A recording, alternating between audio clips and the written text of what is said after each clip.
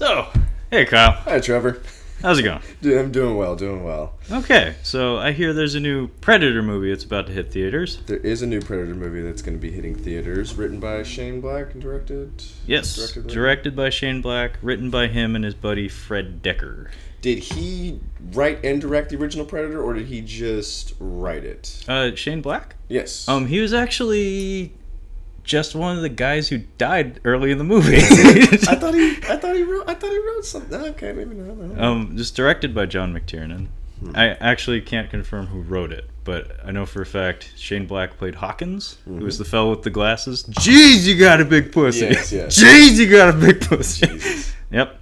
You know, he's the obnoxious character in there. And then Yeah, he's the first guy to die. And then then Bill Paxton takes the even more obnoxious role in the second Predator. I'm sure they had Christmas together. No, you gotta go over the top of this guy. Yeah. So, like, I don't know about you, but well, I do know this about you. Yeah. Predator franchise for me, like Alien and Predator are like two of the movie franchises that I legitimately have some stock in. Like, I actually do have an emotional reaction when a new one is announced. Yes. Because, like, you know, like Marvel, Star Wars, like something new comes out, and there's almost like a feeling of obligation to get hyped about it. But like Alien and Predator, it's like it's in my bones. Like, this is stuff that since I was a little kid I was obsessed with, and like every time I hear an announcement of a new one, it's a really big deal. So like this franchise, these movies, like I keyed in on them early in life, and I've kind of like obsessively rewatched all of them over and over and over again. I keyed in a little too early. I was way too young to be watching Predator 2. We had it on VHS, and my brother and I watched it. I couldn't have been more than 8, which is, I think, a little too young to be watching Predator 2. Well, yeah, I mean, you could make an argument that Predator 2 is maybe the most gratuitously violent of that series, except the AVP Requiem, I guess. See, I actually ranked it number 2. Actually, you know what? I'll just go through I'll do my rankings real quick. Okay, let's do a ranking. We'll do a ranking of the Predator franchise. I like numbers. So Predator 1 obviously is really good. You introduce one of the most awesome creature designs. Absolutely. Like, it's just awesome. So the whole movie is just kind of leading up to that. And once you actually get the reveal, it's pretty great. Also, to pause you for a Go second. for it. Think about how long it takes to get there. It takes the whole movie to get there. It takes the entire movie to get that face. I was actually thinking about this the other night. There's a good probably 20 minutes where there's no talking, I think. I'm not sure what it actually is, but there has to be, because once everybody's dead or everybody's gone, it's just Arnold hunting the Predator. Yeah.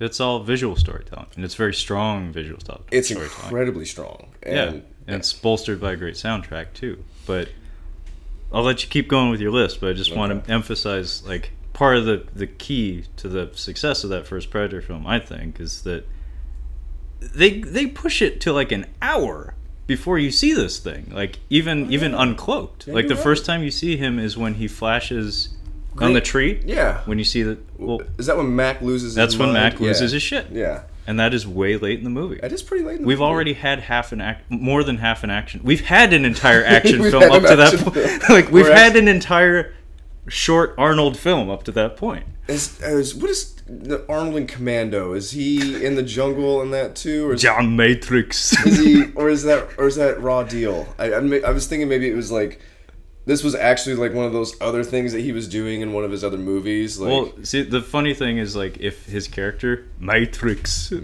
if Matrix was in the jungle, like if it was the same character, the Predator would stand no chance.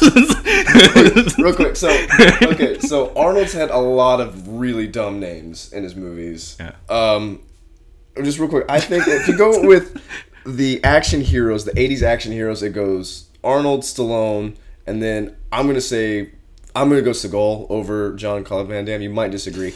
But as you go down, the names in their movies get dumber and dumber. Oh, yeah. Like, I mean, I think Seagal has the dumbest names. Hey, but they're also the greatest. Mason Storm. So dumb. Forrest Taft. It's like, damn. Casey Ryback is legendary. Yeah, Casey Ryback is legendary. Casey fucking Ryback. But I digress. Yes. So, yes. Continue with your list. So the second one I think is Predator 2, and I actually think is the more rewatchable of all the Predator movies. because of what you said. The violence is just off the hook. Like, I'll let you flow with Okay. this one for a bit. so when I was watching these, I was just remembering what I had liked about the original Predator movie. It's one of the best Arnold movies, I think, honestly. I think so. Absolutely. And there's very few one-liners in there, which Stick around. Have you seen that? Like, it's like 10 minutes of Arnold one-liners. It's insane how many one-liners he does in movies. But there's like maybe one or two in there. But they're some of the best. The violence- Get to the chopper. The violence is awesome. I was trying to think, I'm like, what was my favorite death in there? And I was like, how did Jesse Ventura die? I'm like, he just gets kind of blasted in the chest. And like, you don't see Hawkins die on screen. You see afterwards. Yeah. And I was thinking when Chubbs gets it, Chubbs.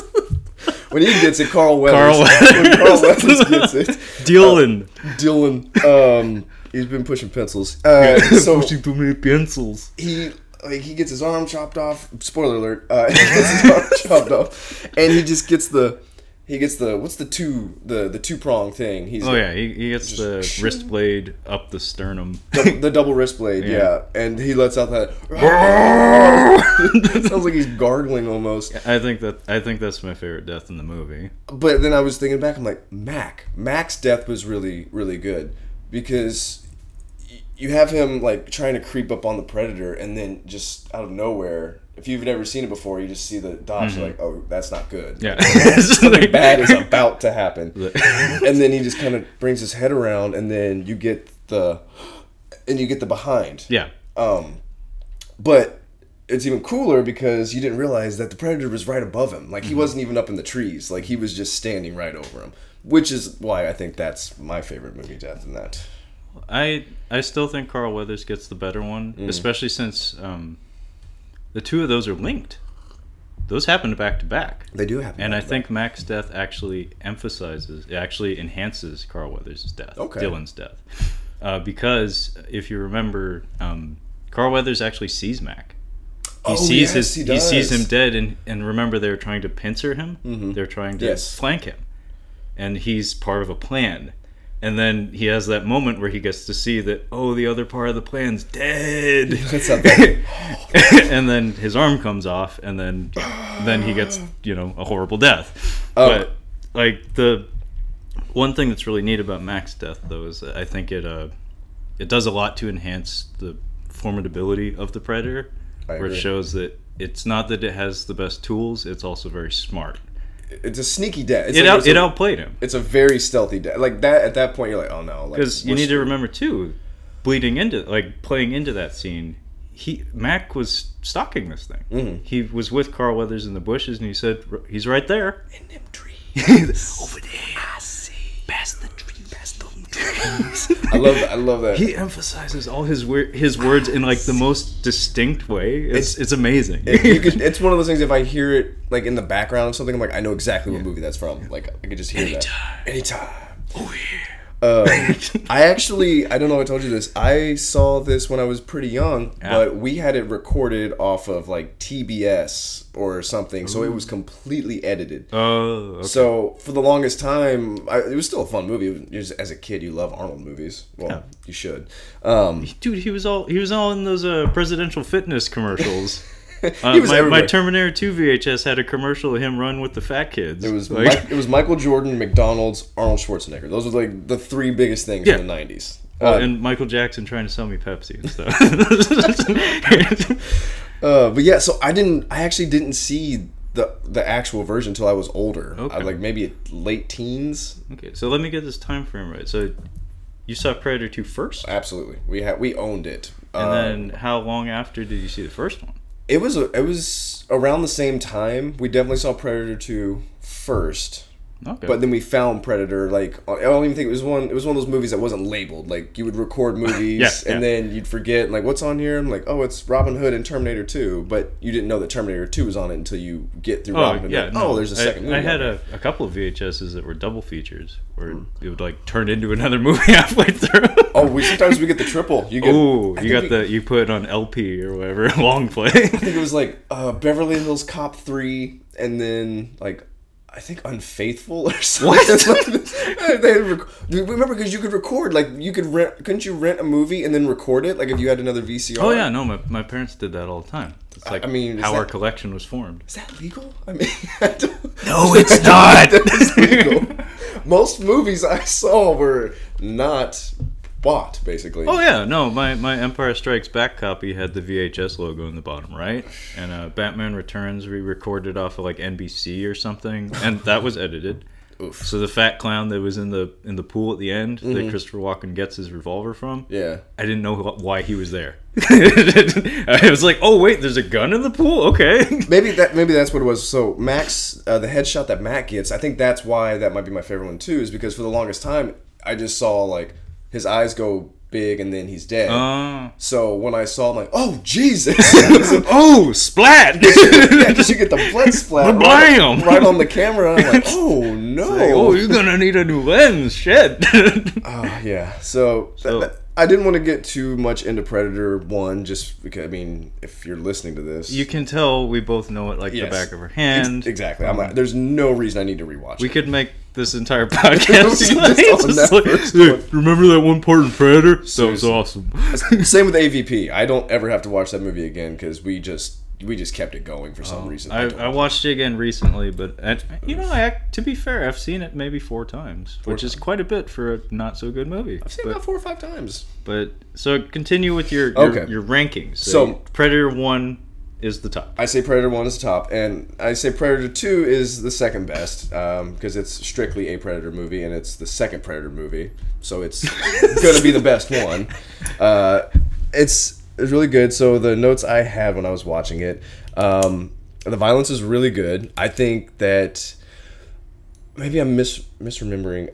I think that the violence is a little bit more brutal in the second one. It may not be as frequent. I don't know. I'm trying to think. Like, you don't see... So the Jamaican gang. So when they take the Colombian dude... Oh, by the way, the gratuitous sex scene in that movie. Yeah. You get some mail package in there. You get the whole package. Oh yeah, he rotates. He does a full rotation. I like the shots going into that. Like, it starts off from very, very far away. Oh, and then the thrust cam. It just keeps panning.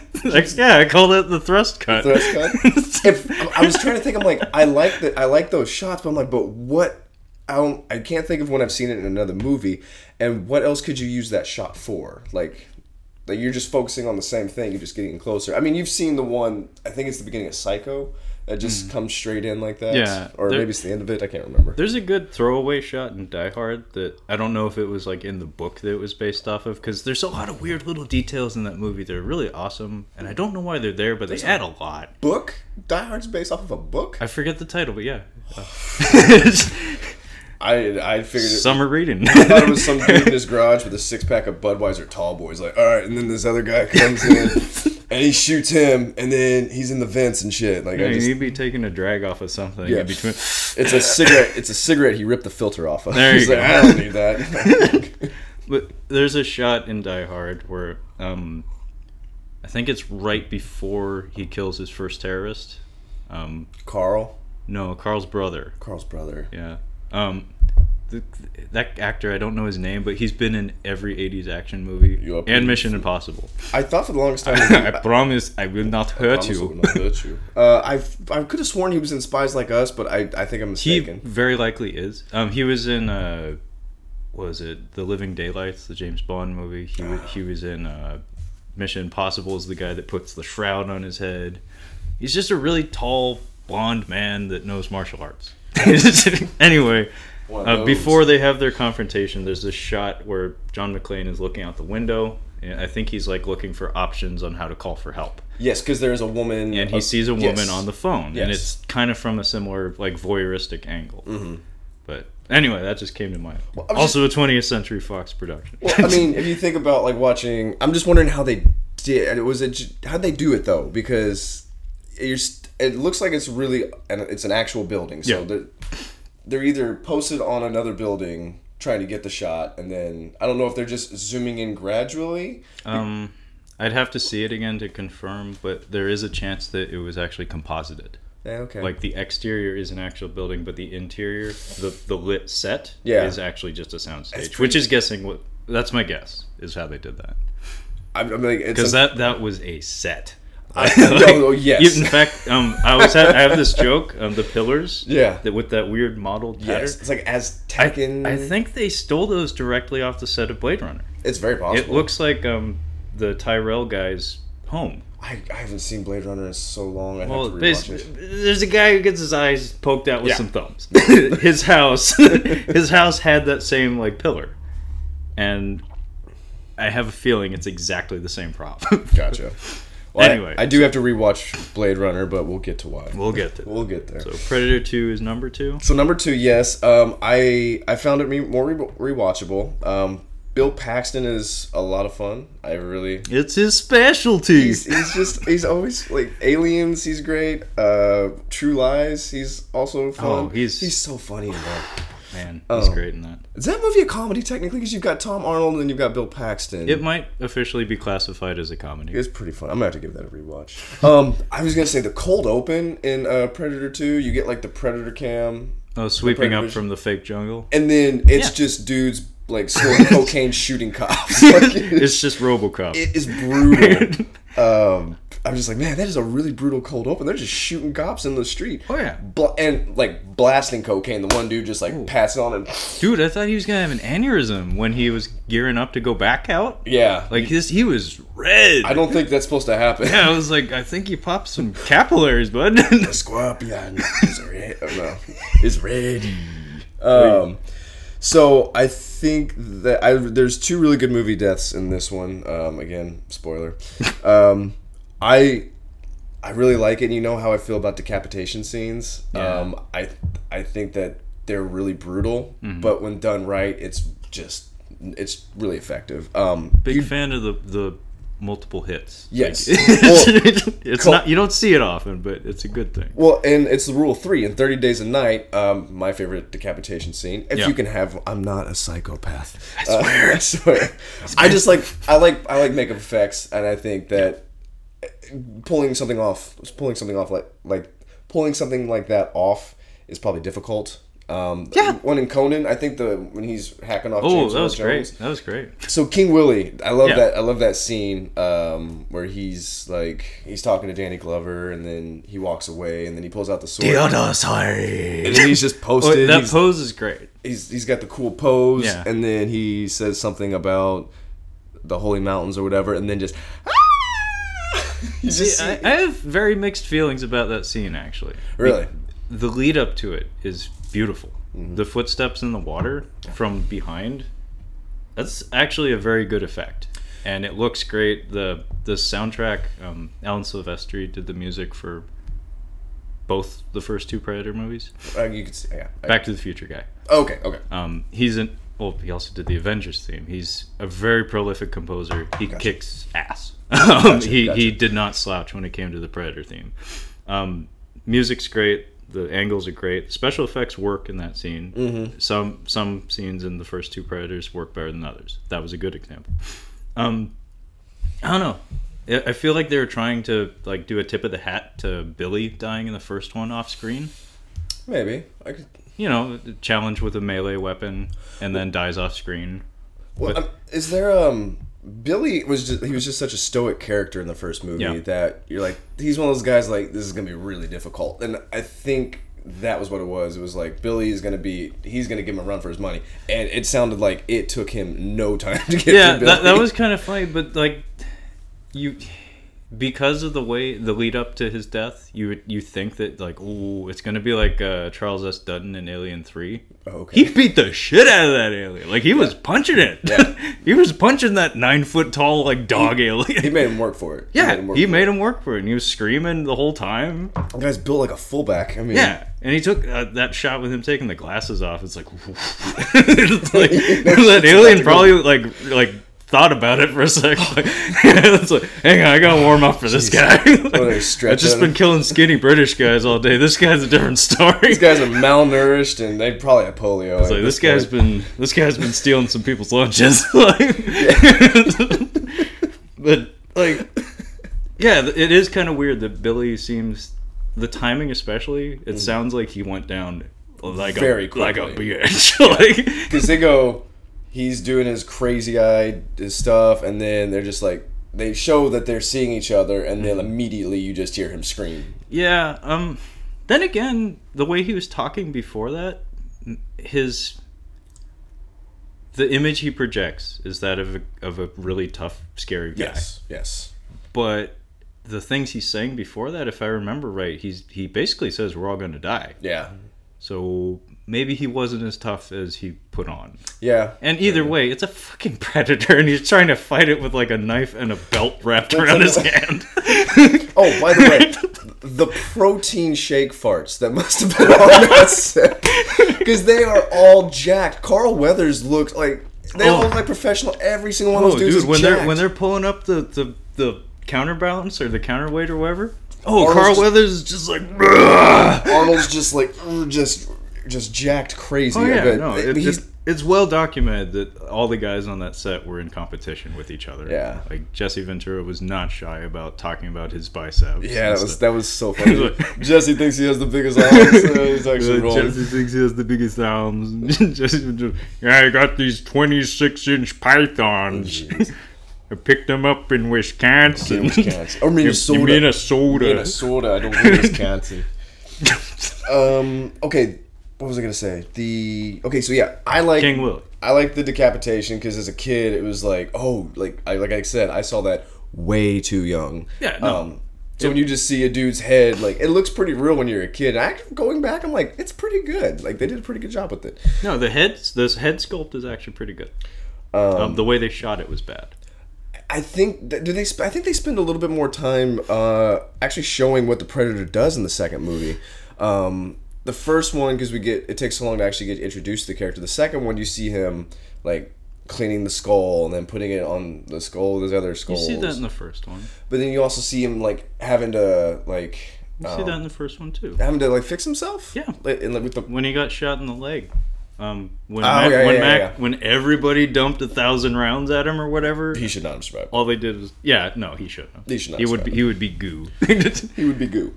But yeah, he gets nicked in the leg, and the girl sees the blood and stuff. And then he does the whole med kit thing on himself. I feel like the second one they spent a little more time. They did because there was that really extended, like protracted scene where Danny Glover's trying to get down to him, and we get to see him cauterize his arm wound and stuff. He does cauterize that. Oh yeah, no, that was a neat scene. I'm really big on visual storytelling, and actually in my notes for the second one,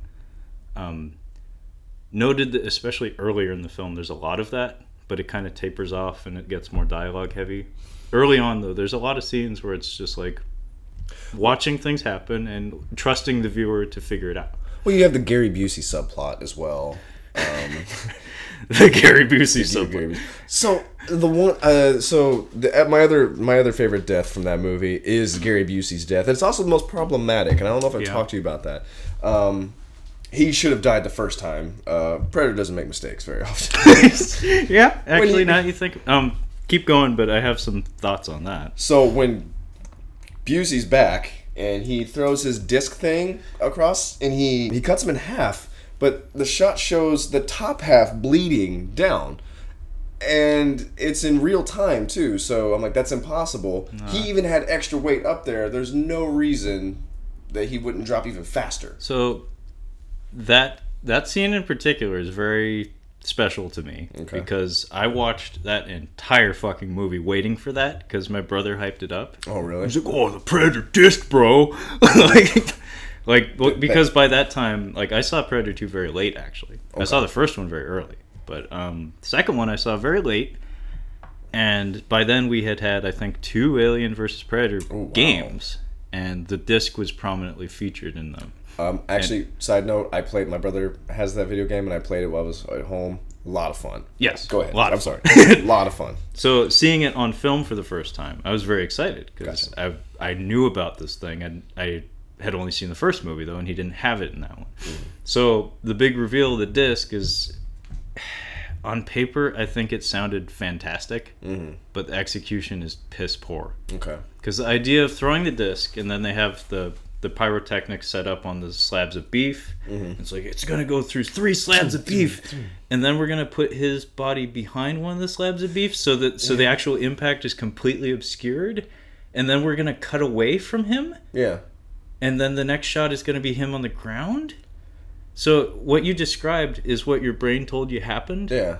But it's burned into my retinas. Like, you don't actually see anything. You don't see the blood. You see the blood. Yeah. But he doesn't actually get bisected or cut in half or whatever. Like, it cuts away. And then he's just on the ground. And I remember reading the production notes on this movie, and I guess it was very close to getting an NC-17. I'm sure they just had to cut out that sex scene. They could have. They could have cut out the thrust cut. That sex scene. Side note: that sex scene is more hardcore than softcore porn. Yeah. And then, you know, that mannequin, the dude mannequin didn't have to rotate the whole, like, somebody could have steadied it or something. I'm saying, you can show dicks in movies, I don't care. That's fine. That's fine. But if it's gonna make you choose between showing Gary Busey get cut in fucking half and showing a dick, go with Gary Busey. I think I learned about how sex works from that movie because it's straight up, like, you get the her on top view. I'm like, oh, whoa. Wow, Jesus. She was enjoying herself. Who directed this one? I don't even know who directed. Stephen Hopkins. And that's another note that's worth touching on. Okay. I know him as the Nightmare on Elm Street 5 guy. As in, like... Freddy's dead? No, the Dream Child. I've not. Honest to God, I've seen Nightmare on Elm Street, and I've seen Freddy vs. Jason. Okay. That is my Freddy Krueger. Okay, well, I've seen all of them, but the documentary that I have on my shelf that's like 8 hours long teaches you everything you'll need to know about them. And he was a very interesting British man. I think he was an artist by trade. He was really into comic books. And I'm sure that's part of what got him the Predator gig. Okay. Was that... obviously, he has a very good sense for special effects and production design. I think he may have been a production designer because, like, Freddy Krueger movie, you know, you have dream sequences. So you need to have fantastical visuals on a budget. Yes. Predator 2, if you look at one of the main differences between Predator 1 and 2, one is shot on location, one is mostly sound stages. Yeah. So he's familiar with that world. Other funny note, though, is that, I think the Predator and Alien comics were starting to become a thing with Dark Horse around the time Predator 2 came out. I was going to ask you about that. So, yeah. The comics were first, correct? We're talking Aliens versus Predator. Yeah.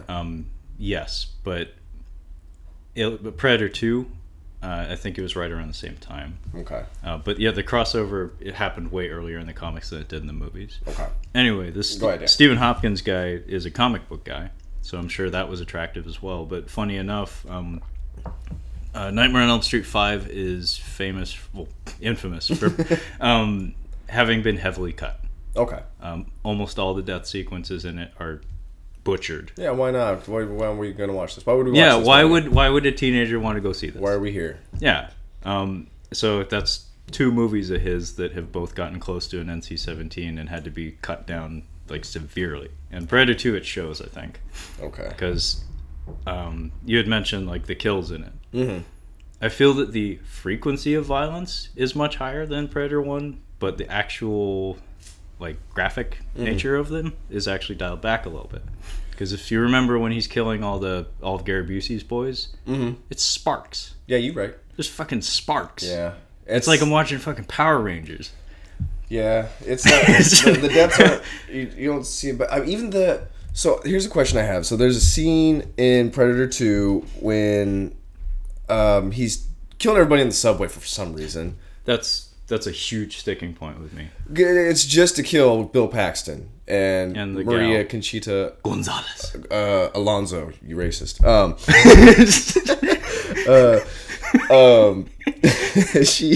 So he doesn't kill her because she's with child, whatever. I'm gonna call. I don't think that the Predator would care.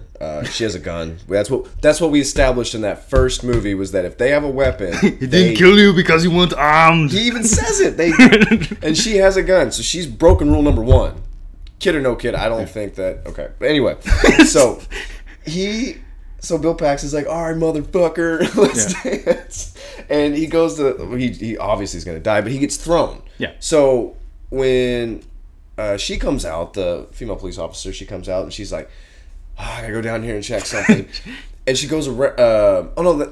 Danny Glover's down there, and he hears something scream, and then Predator had just he just did the spine. Yeah, that's after she's encountered the Predator. So who was that? Was that? I think that was Bill Paxton. That was supposed to be Bill Paxton. I think so.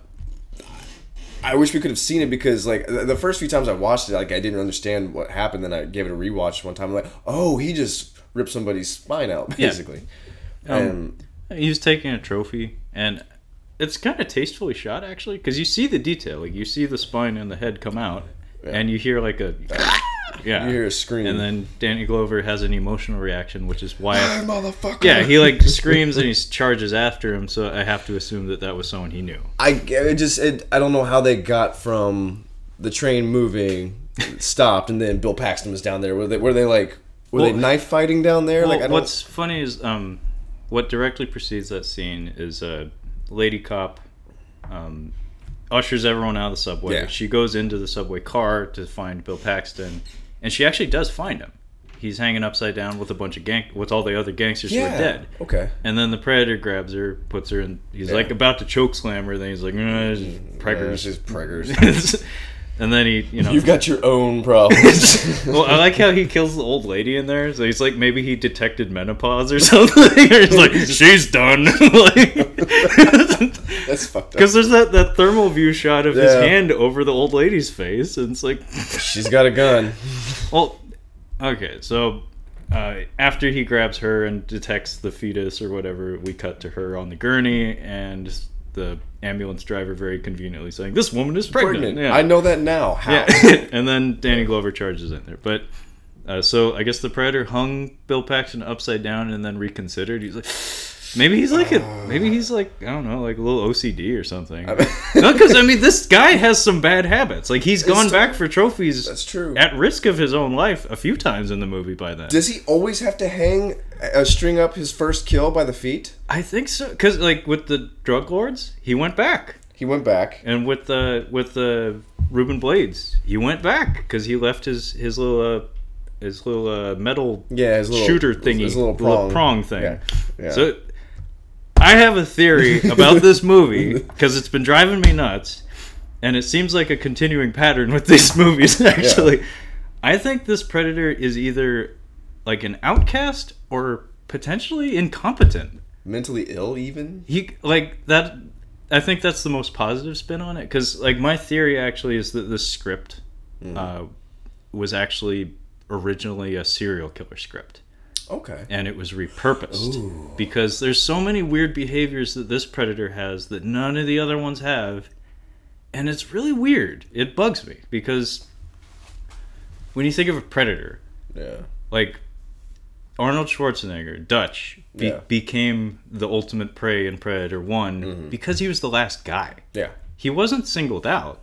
In fact, the Predator tried to blow his arm off right before he was isolated. It was just process of elimination. He was the last man standing. Predator 2, the first time this fucking Predator lays eyes on Danny Glover, it's fixated. Yeah. Like, it picks him. It does pick him. And it follows him around. And it decides it plays like mind games with him. Like, it follows his friends around. It does. It like tries to like cripple him emotionally and psychologically. You know, I was very distracted from a young age watching that movie because it was just violence and sex scenes. So I wasn't paying attention to the narrative. Like, I wasn't paying attention to like what's actually happening. Yeah. Now that you mention it, like, he does kind of single him out and just kind of follows him. Yeah, it's stalker shit. Yeah. And like That's singling his friends out and like stalking him at the graveyard. Why not just fucking kill him? Yeah, I don't know. I don't know. Or because it doesn't compute. Because if you're looking for like the ultimate prey, like the ultimate like honorable fight, then make it a fair fight. You also process of elimination. He's killing all the, you could say, the weaker members of that team and getting down to the toughest one. Yeah, but it's doing it in a way that seems like emotionally manipulative. I meant the first one. What was happening. Yeah. The second one, I might have to give that another. You really should, because I think it is a repurposed script, maybe. Because so many, and the subway car, I think, is the most glaring example. Do you think they wrote the first one just off of creature design? Like, somebody just like thought this up. They're like, this is what I've got for a movie. And like, we're making this an action movie. I think the core concept of that was just like taking that Deadliest Game story, that's and Most Dangerous Game, rather, Most Dangerous and Game.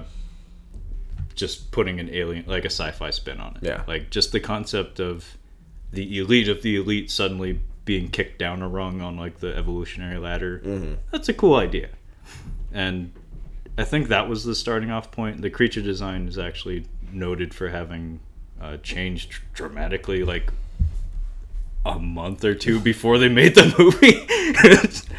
I've seen the original suit that they used. Oh, really? For like test footage and stuff with Van Damme. I'm absolutely look that up. It looks like just a lizard man. It's pretty boring. You just reminded me that Tim Burton's Superman never happened with Nick Cage. Thanks for that.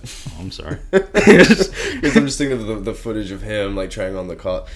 This is really wonderful. If you found, It's a real tight fit. I like how it enhances my package. I'm so fucking buffing this thing. Oh man, it looks super so jacked. tight. I look Ghost Rider tight right now. Damn, this is latex, isn't it? If you are listening to this and you haven't seen, what is it called again? The Superman Lives? The Death of Superman Lives, I think. Please watch it. Oh yeah, no, it's on the shelf. It'll break your little heart if you're a Tim Burton fan. Yeah, last point is the subway scene in Predator 2 always stuck out at me as wrong. Predator shouldn't do that. There was no there was no reason. No reason for him to be down there. That was reckless, stupid, and unproductive. Okay, so here's the thing. If you continue with he's fixated on Danny Glover, and he's killing off this team, so he had to have been stalking them. Mm-hmm. So that's the only way it works then, is that he is actually just stalking his team and killing them. Yeah. But even then, why do it when it's crowded with people? Do it when they're going home, or do it when Bill Paxton's taking a shit. Well, he might just be, like, if you think about him as like a serial killer, he's a sociopath. He doesn't have that fear. And so he's just like, that's the other theory I had, is that he's kind of different. Like maybe he might be a little off. Yeah. Okay. But that doesn't really play into the ending very well, where it's like he has a bunch of dudes on his ship with him. Yeah. Like I think it would have been interesting. I like that idea actually. Mm-hmm. The idea of like a rogue predator that's like maybe an outcast or maybe mentally unbalanced. So I actually think that AVP 2, after giving it a rewatch about a month ago, and actually I gave it a rewatch today, just in preparation. Today? Yeah. Wow. I don't live in Seattle right now. I live in North Carolina. So on my commute, my plane ride, my 5.5-hour plane ride, I'm like, I'll download AVP 2, and that'll give me some time, and I can watch it and take some more notes. Feel sorry for the mom and the kids sitting next to you on the plane. I found something worse than a kid on a plane. It is a puppy on a plane. Ooh. A puppy. That's a first. An 8-week-old puppy. And emotional support animal? No, it's fine. But it was yelping quite a bit. It was adorable, but I'm like, okay, this is pretty awful. Luckily, I'm not trying to sleep. Okay, so yeah, I'm going to say AVP 2 is my third pick. I liked it better than Predators. I do not like AVP. I'm sorry. It's at the bottom of the barrel. That might be a controversial opinion, but... Well, I'm not too terribly concerned with the rankings. Mm-hmm. Obviously, I'm just looking for an excuse to throw shit out there. But AVP 2, it's simultaneously a lousy film and also a brilliant film. I liked it so much more than I thought I was going to like it. Yeah, no, I watched it again fairly recently, too, and I saw it in the theater. I was one of 5 people in the world who saw that in the theater. That's 6, buddy. I think I saw that in the theater as well. No, I was super pumped for that. I knew it was going to suck, but there's so many things I love about it, because it's like a fan film. It is. There's so many homages and like little tips of the hat to things. Both franchises? To both franchises. Even musically. It's kind of impressive, actually. And I miss those movies. Mm-hmm. They don't make that movie too often anymore. Fan service? No. Old school B monster movies. Any of those Creature on the Loose movies from like the 1950s? Oh, jeez. So basically, small town, something from space crash lands in the woods. slowly works its way into the community, and then you have your big finale where all hell breaks loose. Okay, yeah. It's just like a drive-in B movie, like the stuff that I grew up with, like a giant Gila monster and the Blob and the remake of the Blob and all that kind of stuff, and it pays homage to that and does so with decent makeup effects and a lot of gore. Okay, so you know what I love. You know what I'm going to mention. Yeah, puppets. Puppets and dummies. They definitely did some puppets and dummies. I did not. You never actually get to see the actual. I call it AP, the Alien Predator. Oh, I think the official name is Pred Alien. Pred Alien. Yeah, I like AP. AP. It's like Adrian Peterson, Alien Predator. But I think AP is probably a lot faster. We'll stick with that. Predator shooting. Okay, so shooting loads. the first thing that I thought of when I started watching that. Okay, so they start with the end of the first Alien, or the first AVP. Yes. And then so like the one Predator P is just the P. He's just kind of like, oh, what's that? There's some kind of noise down there. He's like, oh fuck! He just sees this thing that's not right. He just starts fucking shooting at it, blows a hole in the ship, in his own ship. Bam! It's just boom, boom, and now we're crashing. I started laughing. I'm like. I said, Predator shooting at AP causes crash. Dipshit move. Well, yeah, I have a theory, actually, that like maybe there's a degenerative disease or something among the Predator community, because they seem to get dumber.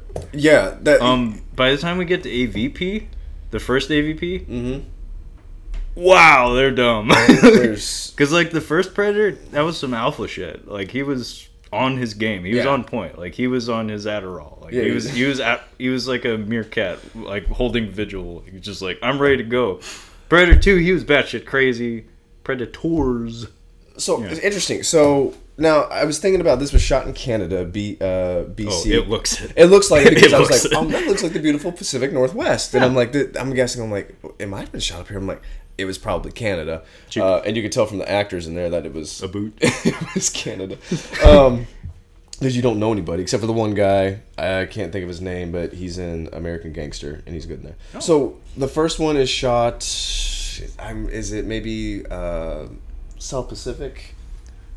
First one? Yeah, I think that was in Mexico. Was it Mexico? Okay. I think so. So shot in Mexico. The second one on location, LA. Yeah. And then we'll say that the actual third Predator movie is Hawaii. It looks like Hawaii, Southeast Asia.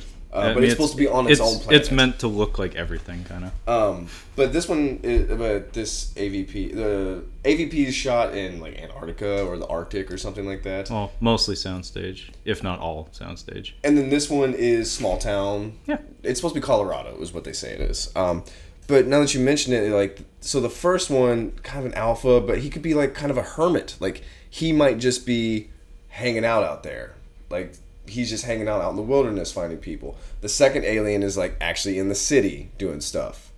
Maybe the second one's a little more off. Like, you mean like he's actually targeting. Well, he could also be higher like on the rankings also, because the idea of infiltrating a densely populated urban environment as opposed to a jungle that people occasionally venture into. It's like, it's a little safer when you have camouflage as opposed to, city lights and traffic and people rubbing shoulders with each other and stuff. Maybe the first one he's just like picking them off slowly. He's like, I don't get to kill a lot of people, so I'm going to take my time and really just work through these people. And the second one he's like, I killed so many people. Like, I'm tired of this. This guy looks like he's a challenge. Yeah. I'm gonna hunt him. I really do think he has a screw loose. Like, he's a weird predator. They're all fucking weird, man. I mean, he had buddies. They didn't help him. like maybe that was on purpose. Don't judge me on this, but I was watching this movie and the boyfriend, the bad boyfriend. So so bad. I was watching it. I'm like, I fucking know that guy. He is Chuck Wheeler from Snow Day. I just rewatched Snow Day for some reason. It was on like Stars or HBO at my dad's, and while I was staying there, and I recorded it, and I watched it. He's like, I'm Chuck Wheeler. Like, he's playing the exact same guy, except exact same character, just a little younger. But I was like, that's bad. I know the dude from Snow Day. I'm amazed that you recognize anyone in AVP 2.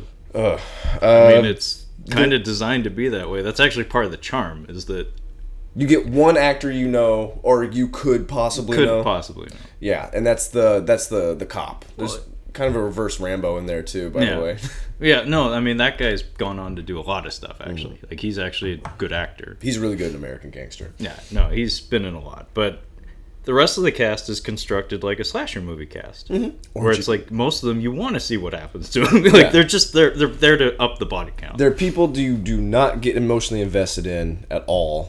Basically. Yeah, and that's the whole premise of the film too, though, is that the humans are sandwiched between the more important parties in the story. They do not give a fuck about killing women and children in this movie, and I think that's good. Like the first, The dad and the kid die. Oh, boy. Like, we're killing kids right away. Yeah, and they earned a lot of brownie points with me. So I have a question. Yeah. So in Alien 3 is when the dog, doesn't he incubate the dog in that one? Depends on which cut you've watched. Okay. Theatrical version, dog. Supposed director's cut, it's not a director's cut though, because David Fincher disowned that movie, is a yak. Okay. But most people know it as the dog. But the xenomorph is smaller because of that, right? Because of it's supposed to take on the characteristics of what it's spawned from. Okay, so if you incubate a child as a xenomorph, what does that do? Because aren't you going to have kind of a smaller xenomorph? Is it going to be developmentally the same? Does it matter? Because it comes out full grown. I mean, it has to, because I didn't see any small. That movie, like all these movies, rewrite the rules every time. Yeah, like because the incubation period is different from movie to movie. It was like a day and a half. Oh yeah, the first movie was it John Hurt? Yeah, it took its sweet time. He was kind of bitchy in that movie. That's a funny thing to notice. Well, he's just he was kind of rude. I felt like he was just kind of like the edgy one. Well, I mean, imagine like prepping for that role. Like he's probably in fucking stupid alien movie. Like they put the crab thing on my face for 6 hours a day. Do you know I was in 1984? I am Big Brother. God damn it! God damn it! Well, yeah, I was wondering about that. I'm like, is incubate the right word to use? That's the best definition that I could think of. Incubate to me would be gestation period, like how long it takes to come out, and then how long it takes to grow up. Well, because go from chestburster to adult. No, these are official terms. There's a scene in there where the xenomorph is like watching the face hugger too. Did you notice that? Yeah. He's just like kind of behind the corner. It's gonna happen. Well, the thing about the aliens is I feel that their behavior is dictated by their environment. Okay. So if a queen is present, you will have a very different alien than if he's solo. Okay. So if he has a hive, he'll be more predatory. He'll be more, isolated. He'll be more concerned with himself. So killing and eating is primary concern. If he has a queen, in this case, in AVP2 Requiem, the Pred alien, or the AP, the AP doubles as a queen. Yes. So fostering the chestbursters and the facehuggers is a priority because they're trying to reproduce. Yes. So behavior like that makes sense. And it's things like that's the important thing. Those are the stupid little details that are important to me. Mm-hmm. It's like, for example, in Aliens, when Ripley enters the Queen's chamber, the Queen is flanked by 2 warrior aliens. Yeah. And she actually snarls at them when they're going to make a move on her because she has a flamethrower. Yeah. And the Queen is like, that's my babies, dude. You got to do something. It's like, no, she's telling them don't. Oh. Because there's a flame in the room. Yeah. And if you pounce on her, there's a chance she could burn my babies. Yeah. So you cut the shit. Cut the shit. Get in the corner. Sit. And it's not until she starts burning the stuff that the aliens charge at her. Okay. So the Queen prioritizes its offspring. James Cameron? Yes. Yeah. So the little thing with the drone, the warrior watching the chestbursters and the facehuggers and stuff well, some of the puppetry in that movie is better than others. Yes, so I appreciate that they used puppets, but at the same time, I'm like, dude, some of the shots were kind of funny. Like that one in particular, I'm like, they're using a puppet for that shot, but it's just a weird I'm just kind of looking around the corner to see if that facehugger's on there yet. Well, the AVP movies used, I think it's Amalgamated Dynamics to do the creature effects. Okay. The first movie, I forget who did that one, but Tom Woodruff does all the Alien movies, like from Resurrection on, and also I think the Predator movies. Whereas before that was Stan Winston, and Stan Winston is a mad genius that gave us some of the greatest things ever. Tom Woodruff and Tom Woodruff Jr. are both good. I think Jr. actually wears the suit a lot of times, especially in the Alien movies, but they've never quite been on the same level. And a lot of it just has to do with the way these suits are shot. But in AVP 2, there's some ugly shots in there. Like I remember in the diner, there's an ugly shot of a predator. Like no, it's a alien comes through a swinging door and like scares the waitress. Yeah, she's like face to face with her, like. And it's not that great a shot, but I know why it's there. And it's because it's paying homage to Alien 3. When the predator is like nestled up against Ripley and it's that iconic shot where she's crying and it's like sniffing her and then it leaves. Very iconic shot. Yeah, but that's the beauty of that movie. There's a lot of that. It's actually kind of a funny shot the way it's done because it's just like hey, just when he kind of walks in. And it's like a swinging like bar door too. Yeah. So it's like boom, boom, boom, boom, boom. Did the director of this movie hate women? Because there are 2 women that are pregnant that get killed. Yes. 2 pregnant women die in the same movie. Well, an entire ward, like an entire hospital ward of pregnant women gets killed off screen. Like I was like, okay. One of them on screen. But I think Deep Blue Sea was that's one of the earliest movies I can think of where you're not expecting the female like one of the main characters, the female main character, because in horror movies there's usually one dude and one lady or one lady. Yeah, very rarely. It's I read your book recently. Yeah. It's the breeding pair. Not my book. I let him borrow a book. Yeah, I did not write a book. It's the traditional breeding pair. Yeah. And usually monster movies in particular end with that as the survivors. They let the mom go and the kid. They do let. Yeah, but they kill the dad. They killed the fuck out of the dad. They actually should have killed. They probably should have killed the other 2 because that girl's not gonna grow up normal. Oh. She just watched her dad get eaten by a xenomorph. She also got to watch a man lose his shit and try to shoot her and her mom and then get his head blown off in a cemetery, no less. Jesus. So she's seen the evils of humanity and seen her father torn apart by a spiky alien thing. Yeah, the movie's got layers. This is some deep storytelling. So the one thing that I noticed too is they're really building up the will they won't they between the 2 of them. She the whole time wants that dude. Like she's not hiding it at all. Oh, she is like really upfront. Like she wants that D. So much to the point where I was just like, it's a trap. Like no, I was watching that in the theater. I was like teenager, I think, and I was like, dang, like she's really pushing hard. Something bad is gonna happen to you, dude. Like they're gonna carry you somehow. Well, maybe that was like subtext or something where it's like one of these people knows what movie they're in, and he's like, I can't take my pants off. Something bad's gonna happen. It's like you don't understand. I got a bad feeling, Jenny. They kill the fuck out of her too. Like that's pretty cute. Like that was very Deep Blue Sea-esque. Where it comes out of left field and it's pretty satisfying. And I don't know which version you saw, if it was the extended cut. I watched the unrated version a couple months ago, and then I watched just the regular version. Okay, the extended version I think has she like splits in half. Oh no shit! Like because the theatrical she just gets pinned to the wall. Yeah, but then just for fun they like put in an extra Halloween. Yeah, they just put in like an extra shot of just like like bottom half falls to the floor, and the guy's like watching it happen. It's great. It's cute. Oh man, because it's like oh no my love, and then it's like like oh, and then he loses it and starts shooting at the predator. Like that's. I wanted that boy to die though. He's actually dead, by the way. In real life. Yeah, he died in real life. I don't mean it. I take it back. Yeah, his character. Sorry. I get it. You want his character to die, but he gets impaled from like the kidney through the heart. He survives. And he survives. Incorrect. He should No. not. He should not survive. That boy is dead.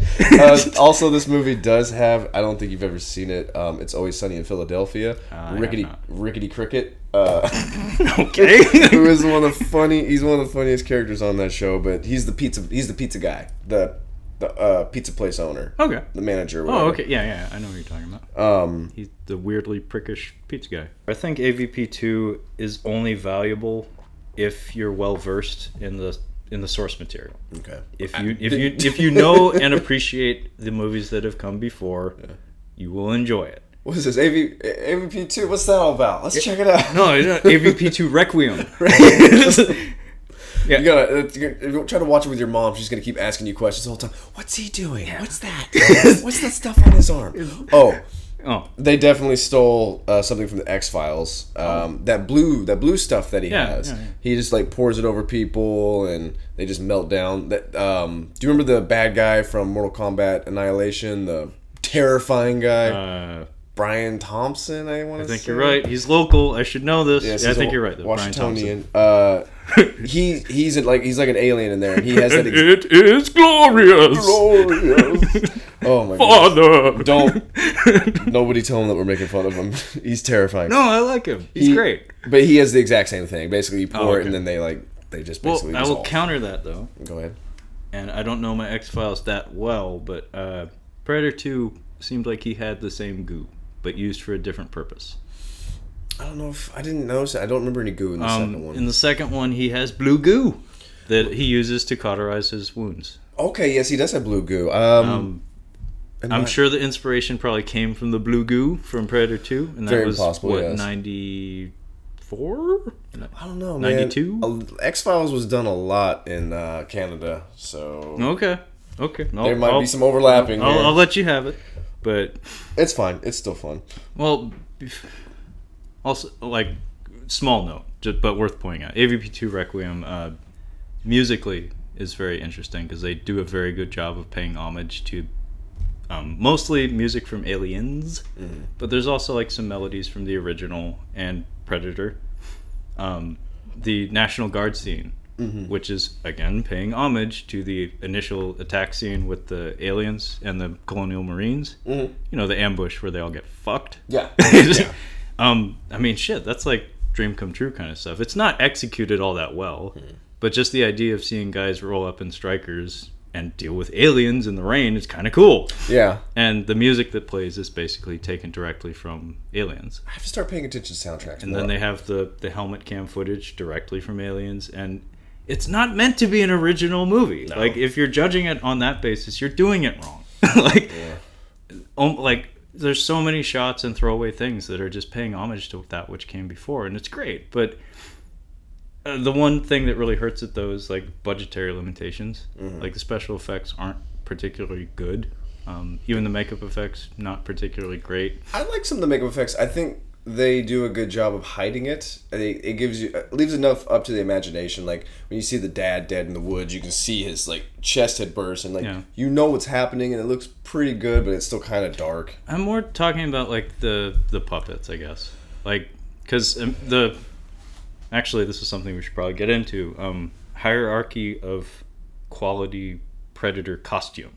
Not movie, actual construction of the suit. Predator 2. I think is the best? I think that Predator 2 is the best Predator costume. They spend a lot of time... you see him the most. You see him a lot in AVP and AVP2. Big time. Predator's not as much, and... I mean, you do see them, but it's more like... They're also radically different, too. Yeah. I think I put the original at the top, actually.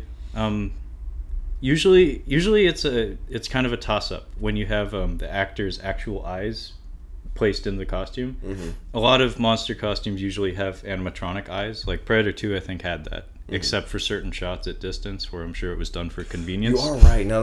Because the first one, it was the actor's eyes, and it actually worked. Like, usually that looks kind of weird. I like that shot when one of the most famous lines, "Come on, give me, come on, I'm right here." Where he's sitting there and like Predator's kind of crouched, and he's like kind of playing with the spike. He's like, "Oh, I see what you're trying to do," and you can see him. Yeah, Like, that's actually really, now that you mention it, like that. The thing that worked with that design is it displayed intelligence. Mm-hmm. It showed a lot of character. And like growing up watching Godzilla movies, that was what made all the difference. Is that if the body language lends itself to the character, then you have a performance, not just a guy stomping around in a rubber suit. And the same guy played the Predator in 1 and 2, but I feel like the face was just a little better in the first one. I like the ornamentation on the second one. It was obviously more detailed, and you could tell he was built more in the second one. And he had a lot more ornamentation on his face, like a lot more spines, a lot more protrusions. He almost had like beard type shit, but with spines.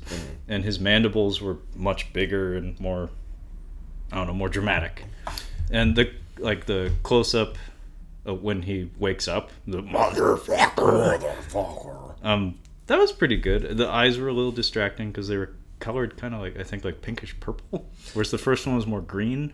Yeah, I have to go back. I haven't seen that. I've seen the first one a lot, but I haven't seen it in a while. The vagina mouth thing is real, though. I know, especially in the second one. It takes you out of it a little bit because you're just like, oh. Well, because I think they comment on it in the second one too, and pussy face. Yeah, he calls him pussy face. Yeah, it's there. Like the first one, it wasn't. Second one, like. It's there. Like, I'm sorry. Like, there's a little more gum action going on. Like, the first one had more teeth stuff. But I got kids here. Yeah. hey. It's like, man cock, that's fine. Yeah. Like, thrust cam, that's fine. Put that mask on. Put that mask back on. Jesus. Jesus. Fuck. Why do we have the MPAA? Can I bring up it's the funniest shot. It's so funny. Because it's the most obvious thing I've ever seen. So I think that him going, okay, back to the movie, she's like, you should come to the pool with me like old times. Oh. For some fucking reason. Oh. I don't know what they were doing before. But I'm like, if a hot girl is telling me that, I'm like, somebody's going to be there with a camera, they're going to strip me naked and throw me outside or something. Yeah. Like, that's what happens next. Something bad's gonna happen. And he's just like, no, I'll be there. And then she shows up. I still, like, when I was watching, I'm like, ex-boyfriend's going to show up, or boyfriend's going to show up, and this is just not going to go well. And then it is what happens. Yes. But she's just like, oh, I was going to wear a bathing suit, and then she drops trowel. Yeah. And she's get a camera shoved right up her ass. Like, we get the shot coming up, we see her, she's in great shape, and then she's probably 35. She goes to put on her pants. Like, we know that she's got her clothes off. We don't need to see it anymore. Yeah. And we know that she needs to hastily put her clothes shimmy. on. Yeah.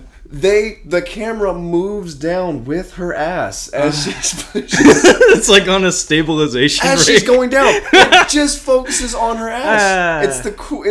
I laugh every time I see it. That's great. It's so funny. I hadn't noticed that. I knew that they put the camera up her butt, but it moves with her as she's. See, I'm picturing the guy on the Steadicam rig, like, having his headset on, having the director be like, "Nah, you gotta do it again. We gotta do another take, Jim." Like, get a second camera on. It's like, you gotta bend those knees, bud. You gotta bend. I know leg day was yesterday, but come on, you gotta show up ready. We gotta take it again, Jenny. Jimmy, we gotta take it again. But yeah, like, I've heard about it in other movies. I think maybe the Transformers. It's called the male gaze. And it is a real thing. I've heard about it. Heard it criticized in, like, the Transformers movies with Megan Fox. Dude, the most amazing transition rather, maybe I've ever seen is Transformers: Dark of the Moon. Mm-hmm. We cut from the moon landing to what's her face's butt walking up the stairs. Is it looking like a set from a Meatloaf music video? Really? And she's got a stuffed bunny, and the camera's like just straight up. This is like not tasteful. Like, this isn't. No, this is not. We went from the moon landing to a woman's butt. The one in this one, like, it literally drops down, so you can, like, you follow her butt the whole time, and there's no reason for it. It doesn't, like, you guys, you have to really know that she's got her pants off, and she's still, like, kind of taking her time, like, after they're in the pool, like. And then when they see the xenomorph jump in the pool, she's still trying to put her shoes on. Like, something jumped in there. No. I'm gone. Yeah, no. You do the one-legged race. You know. Your biggest pool fear just happened. There's a monster in the pool, and you're still trying to put your shoes. No, I'm out the door. Yeah. But yeah, the whole time it's a trap. They're gonna Something's gonna happen. something's gonna happen to him. Well, But what I want to see was like he shows up and she's like fully clothed, like has a hoodie on or something, and it's just like, oh, you didn't bring the pizza. Like, you misunderstood. oh, It's like, last time you came and you brought pizza. Pizza. Yeah, that's what I meant by old times. Man, this sucks. This sucks. And then he drives out into the mountains and they nuke his town. He's just playing hard to get that whole time. Like he's just like, maybe I don't know. Yeah, he's very cavalier. He's very blasé about pretty much everything. Like, I do like that they nuke the town. I think it would have been cooler. They had to. Were they setting up a sequel at the end with the gun? Yeah. Okay. Well, I think it was just for fun. Okay. I don't think they knew they were going to get a sequel, but if you're going to do the ending like that, you're not going to just end it flat. Yeah. Because there's really no reason to, because we don't even know really where the predators come from. Like, actually, that's the first movie we see their planet. That's what I was gonna bring up. That's too. the first movie we get to actually see where they come from. And I mean, that's the idea, is that the ending hints that we're aware of these things. Predator 2 did that too. Mm-hmm. But I mean, it's not like we're gonna be at war with them anytime soon or get rid of them all anytime soon. I think we're gonna lose. I mean, that's a movie that's probably gonna happen at some point. Like, instead of hunting, fighting, like war. I feel like it would have been cooler to just like blow up the town with all of the people that we were invested in. Like, I think that would have been a better ending, actually. They might have done it, honestly. I wouldn't doubt it. Because that ending feels weird. Because it's not a happy ending. No. They get picked up by government troops and stuff. And I'm sure there's fallout. Yeah. I mean, but yeah, they're probably in captivity somewhere. Like, the little girl is probably in government custody. But who knows? Maybe she'll be in the new Predator movie. No, she won't. But that's something that actually feels kind of like even the tone, like even the style, kind of parallels that of the Resident Evil movies. I don't know if you've seen any of those. I just watched the. I watched it. I like the first one still. It's fine. It's fine. Yeah. I watched a couple of the ones in the middle. The Birds one sucked. I hated the Birds one. That's like the third one. The most recent one. I just watched that too. It's a lot of fun. It is. I enjoyed it. It's amazing how the lore, like the franchise lore, that movie gives no fucks about people who have not seen those movies. Nope. So like, I skipped one of those movies. The one directly preceding that, I think, is the only one I haven't seen. Was that Extinction? I don't know. There are like 6 of those fucking movies. Well, that's the joke about the game franchise too. Is just like the games are like The New Beginning Part 5 or something. No, that's like Friday the 13th stuff. Resident Evil's numbers. Like, to me, if you're gonna make a franchise 7 or 8 entries long, you put that number in the title. You don't pussyfoot around and you put a subtitle. No, you put the number. You put the number. Thank God for the Fast and Furious movies. Fast 8, yeah. Yeah. Fast 8. That's why I stopped watching. I watched like 5 minutes of the second one, and I couldn't understand what that guy was saying. The guy from the South, like I couldn't. His accent was just. Was it Tyrese or someone else? No. The second one is. Or Luda? No, it better not be Luda. No, Too Fast, Too Furious is like none of the original people. It's like no. They got Paul Walker. No. Paul Walker's not in the second one. It's a different white guy. No.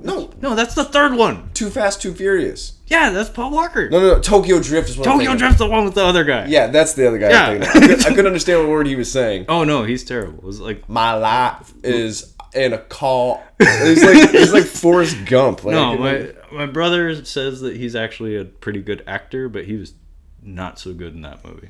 Don't get me started on that movie's basically the Karate Kid, but with cars in Japan. One other thing I wanted to touch on with AVP. Yeah. The violence, I feel like, is more Alien than Predator. You kind of get a couple of like Predator shots, like you get the hanging upside down skin, always great. Yeah. But I feel like you get more alien violence, where it's not as graphic. Well, what I like about the Predator in that movie is, I mean, it's very clearly modeled after the Predator from the first one. His character is very deliberately laid out to the audience. Like it's communicated much more clearly than previous Predators. So like Predator 2, you can see me going insane, like trying to figure out what they were trying to do with him. Yeah. And trying to understand what his thought process is. This guy is like a spec ops guy or something. Yeah. Like he's on a special assignment. He's QA, like not QA. He's a cleaner. He's a cleaner. Yeah. Yeah, he's there to clean up a mess. Yeah.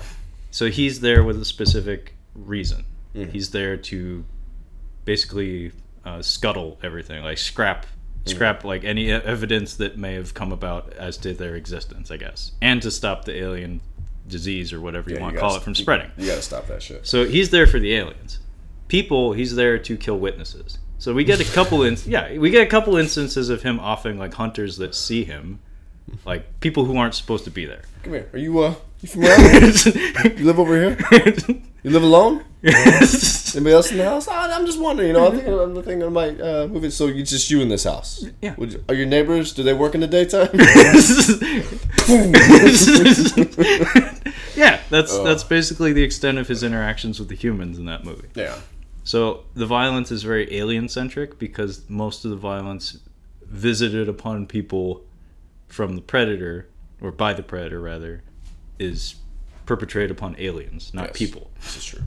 So of course the violence is going to be more alien-centric, so it's mostly like acid. And also remember, where there's a queen present. Yes, there is. So we can't quite confirm that they're killing everyone. They may just be, incubating. Yes, they may just be, doing the thing where they like paste them up against the wall.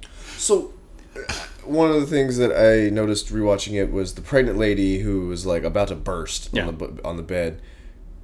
She gets incubated by the queen, and then when she bursts, there's like 7 or 8 of them in there. I think that was the point, was that they were trying to...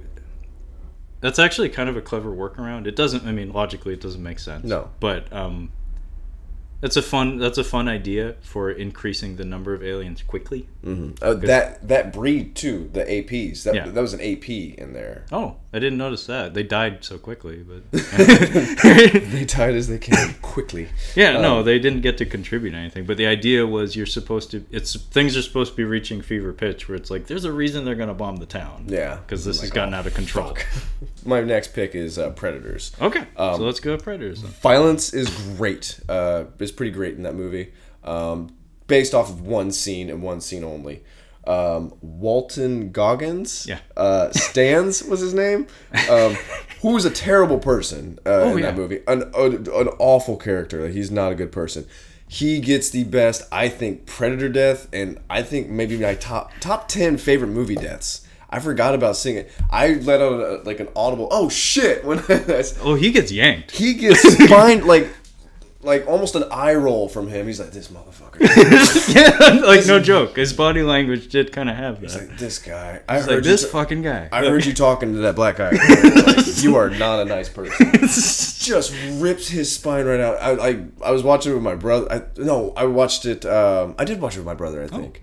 Good way to watch it. Oh, no, I watched it by myself because we had all the Alien, all the Predator movies. Okay. 1, 2, AVP, all of it. So I was like, I'm going to watch Predators. And I was like late at night. I'm like, oh shit. I completely forgot about that. It was such a good death. I thought it was really good. It's funny. I have very mixed feelings about Predators as a film. It's not good. No, I don't think it's particularly good. I don't like. Sorry. Excuse him. He's getting a beverage. Getting water. I don't like what's his face, Adrian Brody in it. He's just doing a Clint Eastwood impression the whole time. I don't mind him too much because I actually like the consistency of his character. Mm-hmm. And funny enough, we watched the Mummy, both of us, pretty recently. And one of the big flaws I noticed in that screenplay is that character is Tom Cruise's character in the new Mummy, 2017 Mummy. Is very obviously supposed to be kind of a nasty person. Mm-hmm. He's kind of supposed to be a prick. In fact, there's repetition of him being called a thief. Okay. It even plays into the climax of the film. He doesn't seem like that bad a guy throughout the movie. They just keep throwing that at him in an attempt to like project that onto him. But his actual performance doesn't reflect that. And it's inconsistent and it's distracting. But Adrian Brody, I did like that he did some kind of scoundrel tactics. Like, he did some questionable shit in there. And he was pretty serious about abandoning them towards the end, too.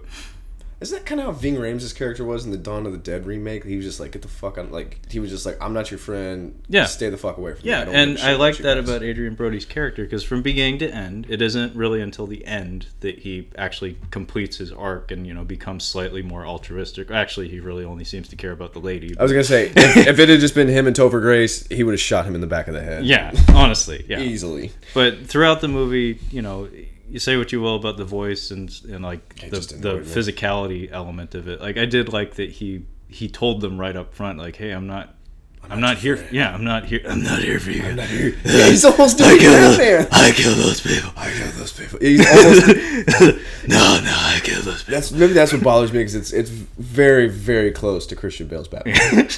But that's the other point, though, that comes to mind about the movie, and I wrote this down in my notes when I, like, right after I watched it. One of the things that really jumps out to me about Predators is it's like the most genial, friendly band of international killers you've ever met. Everybody's a buddy. I think that Danny Trejo, if he was a cartel guy, he was supposed to be a cartel guy. Yes. He would have. I think that he just would have killed. Well, not only is everyone really friendly and down with the idea of banding together, like everyone. Yeah. Like, everyone is down to hang out and group up. They all speak perfect English. Yeah, who's the Russian with the giant head? The Russian with the giant head. The Russian with the giant head. I mean, I didn't remember names for that movie. It's probably Olaf or something. Yeah, Dimitri. It is Dimitri. That's exactly. Yeah, it's probably Dimitri. It is Dimitri. That's exactly. Yeah, I mean, there's like 3 Russian names that every Hollywood movie has, but yeah, everybody's basically. You can't pronounce the rest of them. I'm fine with characterizations just based on like their aesthetics. Like, oh, he's obviously an African warlord or something. Oh, he's obviously a cartel guy. Oh, he was in prison. Yeah, that's fine. I don't mind that. I actually kind of like that. But what's very distracting to me is that even Walton Goggins, the guy who's recently out of prison and is apparently a rapist and a murderer, is perfectly down to hang out with all of these guys. Yeah, it doesn't. And even at the end, the thing that really bugged me, we get 3 heroic sacrifices in a row. Walton Goggins, I can tell you right now, stands. That character's not taking. No, he's gonna take off. He should have been gone. But he would have got gone real quick. But I think that's the mistake of writing or having him play that character, because he has incredible screen presence. He's so funny. No, he's very endearing. You come to like him throughout the movie. I liked him in Hateful Eight. He was really good in that. I'm gonna do so much cocaine. So much cocaine. There's so many fine bitches. Like, that's a horrible thing to say, but he still makes it very funny. Yeah. It's awful. And then Topher Grace just being him. They used him well. He gets a comeuppance. He's very unlikable by me. Yeah, but think about that's the point. That's the point. Like he's not. You're not meant to like him. It's like James Woods. You're not supposed to like him. Yeah. That would have been great. James Woods in a Predator movie. Oh, would you shut up? Just shut. Well, see, that would have been great. What you do is you have like all the people come down in their parachutes, and then there's just this one guy that's like got the chute on him, and then the big reveal, it's like, that's James Woods. It's like, it's actually James Woods. Just being sarcastic and smoking, even though that would give away their position. If they're like, what do you want? What? Huh, I gotta smoke. What? You think he's gonna catch us with a cigarette? Cigarette? No. And then he's like your first kill. Kill him quick. Where it just like he gets sliced in half in front of everybody, and it's like, oh shit! I did. They're killing movie stars out here. I did like the one little scene where they're trying to. It's kind of funny. The Predators are trying to lure them with Danny Trejo. He's like, hey, over here, help me. I'm like, it was kind of creepy, and I'm like, it's good, but then he's just like, no, it's a trap. no, it's a trap. It's a trap. No. And then as she's walking away, he's like, help me. I'm like, ooh, that was good. It was a nice little. That was good. And, I like that, and I liked that they walked away too. I don't know how you're going to feel about this. I very, very, very much disliked all the other creatures that they tried to introduce in that movie. The dogs. I hated that. The dogs. Like, I hear they're in the new Predator. Oh, God. Not those dogs specifically, but the concept of hunting with hounds. they do a good job in the script in Predators of explaining it. He's like Adrian Brody's like, they're trying to flush us out. It's what I would have done. It's what I would have done. He's like, how do you know that? It's what I would have done. Okay, man. Yeah, we get it. You're a piece of shit. Yeah, and I get that. Yeah, but it doesn't work like that. You flush them out and then you kill them. But the way they did it with the dogs in that movie is very strange because they send the dogs out, then you hear the whistle, and then they leave. Yeah, like they just call them back. It's like you lost like 2 or 3 of your dogs. Yeah, and really the only reason the only way the math adds up in my head, like from a screenwriting standpoint, is that we have all these characters with guns. We only have X number of predators, and we want them to look. We want to book them to look strong in wrestling parlance. Yeah. And the only way we can do that is by making them formidable in every encounter these characters have with them. So in the meantime, we have all these guys with guns, and they need something to do with those guns. So we need to give them something to shoot. Correct. So we need to give them a lesser thing that isn't a predator that we can afford to make look less than threatening. Because those dogs didn't kill anyone. Mm.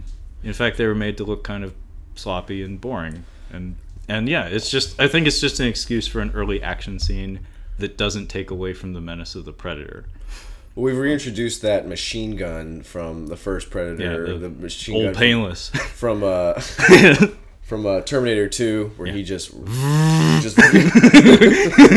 man, don't step. It's glorious. Brings a tear to your eye. But yeah, that dude's camera. That is a nightmare because they are like walking through the jungle in the first movie and in Predators. Yeah. That thing has to weigh 100 pounds. Well, think of the bullets. Yeah. Think of that has a car battery attached to it. Jesse Ventura is a big guy, but he wasn't happy about. Like, you wonder why he's surly? Because he's carrying that piece of shit. I mean, in that first movie, they're supposed to be like, yeah, they're supposed to be moving quick. Oh yeah, there's that scene where they're like sliding down the hill. He wasn't doing that. Mac threatens to kill Carl Weathers. Yeah. Carl Weathers because he's like, hey. You give up our position, I'm gonna fucking kill you. Like, you're making too much noise. One more time, I'm gonna bleed you. Real quiet. Yeah, no, he's good. He's oh no, that's Bill Duke or whatever? Yeah, Bill Duke. Yeah. Yeah, this Green Beret's gonna kick your ass. I ate Green Berets for breakfast. Punch. Yeah, I was totally let down. I thought that as a kid, when you grow up, because I'd watched too many Arnold movies, that as an adult, you were able to knock people out with one punch. Oh yeah. Come find out that's not what happens when you become an adult. No, I mean, you watch enough Arnold movies, it gets in your head. Yeah, it puts certain things in your head that maybe aren't terribly true. Blondes. Total Recall, you'll get it. So yeah, I like that one death a lot, just the Walton Goggins death, and I think that makes it better than AVP. And I think that's really it. Like the Lawrence Fishburne part, I don't know how I feel about it really. I actually kind of like his performance. His performance is good. He has that look in his eyes that I like. That he can switch. Yeah, he's not looking at anyone in particular in the room, but he's also looking at everything. Yeah, and he's a good actor, and he did well. He didn't take it easy. What I don't like is his end. I hate the way he dies in that movie. He explodes. Yeah, but think of the lead up to that. Yeah. Like, it's explained that he's been there for a while, and he seems it, and he's a hoarder. He's in it for himself. He doesn't care about the rest of those people. I get that. That puts him on the shit list of the viewer. Yeah. So the viewer expects him to have a comeuppance of some sort, because he tried to kill them. Oh, yeah. By smoking them out or whatever. Yeah. So you have this character has this antagonistic relationship with the Predators. What I wanted to see was that to play on both sides. I wanted to see the Predators be like, that motherfucker. We've been looking for you for a while. Yeah, it's like, we've been waiting for you to come out of your hole for ages. But instead, he just like takes a wrong turn and gets blown up. Yeah, it's like, I'm going to kill the fuck out of you. It needed to be special in some way, because from their standpoint, he would be special. He does also, he extends the Predator-verse by explaining the different sizes. He's like, there's bigger ones and smaller ones, and there's like rivalries within. The lore really, that's like the movie's biggest contribution, and it's a little controversial. Like I still don't know how I feel about the concept of like tribal warfare among the predators. Well, we're never explained. We're never sure why that they're even there. We get it; they're there to be hunted by them, but why? Yeah, I mean it's some sort of intergalactic game preserve that's made very clear. But the one predator being there, I don't know if that was hazing. Or, like, is he a war criminal? Or is he just, like... He might be one of the weird ones. He might be one of the dudes that was hanging out with Homeboy and Predator, too. Like, he might have been around with him, like, his little buddy. Well, that's the thing. That's very hard to decipher. Is, like, part of me wants to say he's just from a different tribe. Well, it could just be that there's a hierarchy, like a caste system, where it's, like... We're the dark-skinned predators that are a foot taller than the others, therefore we're in charge. And he's one of the small guys, so he's forever going to be beneath us. Well, they went off. So that was the reason why they have that one predator up there. Yeah. Is because in the first AVP we learned that it's more important to the predator to kill the aliens than it is humans because that's what he was there for. Yeah. So they actually teams up with. Oh yeah, no, he wants to go home. Like he wants out. But... So we know up until this point that they are willing to work with humans. So you have to go into watching Predators with that assumption that he would have to kind of know that. I think he would have to know that he would be like he's talking to him like he has to assume that he speaks English. No. And he's like, "Hey man, I want out of here, and you're gonna get me out of here, basically." Yeah. And that was. Did they make a deal? I feel like he kind of did, but he dies. Well, they understood each other. Like through gesticulation and stuff. Adrian Brody conveyed the information that he was intending to, and the Predator like set up the ship, and he was just like, "There's your ticket." But the Predator didn't immediately make a move for the ship. No. So it stands to reason that despite being like crucified for how God knows how long, his priority is still pride, basically. Revenge. Yeah, pride, revenge, something along those lines. So it's a little muddled. Not entirely sure about that whole angle, but they were trying something new. I don't particularly like the new designs, like for the larger predators. The masks. I do not like the masks. Yeah, the masks. I hate the masks. The heads are too big. The masks don't look particularly good. They look stupid. Doesn't the one have like a gold mouth? Like it has like tusks. Yeah, it's like bone tusks or something that are mounted on like an obsidian mask, and then the one has like a more. It looks like Shredder kind of. Yeah, that's what I was thinking. Yeah, it kind of looks like Shredder. He's the one that has the drone that they use once, and the dogs that they use once. Clearly, that was maybe a first draft thing that got scrapped because they use a drone to do some recon. Never shows up again. The dogs are shown during the big reveal of all the predators. They don't use them again. Gotcha. And I think he was the one that got killed by the Yakuza guy, and that is a scene. Yakuza guy. I liked him. I liked his character. I liked him. Okay. I like the finger thing. I like how he's. I talk too much. I talk too much. That was cute. I like. No, that was a nice little detail that I did like. And now that I've seen Ichi the Killer, I understand more about Yakuza. Yeah, Ichi the Killer. That'll teach you a thing or two about culture. Yeah, Jesus. I did like him as a character. I think he got to be in the Bourne Legacy like a few years later, maybe like the same year as the villain again. Oh, really? Again, mostly mute. He wasn't good in it. That movie sucks. But he gets killed by Rachel Weisz on a motorcycle.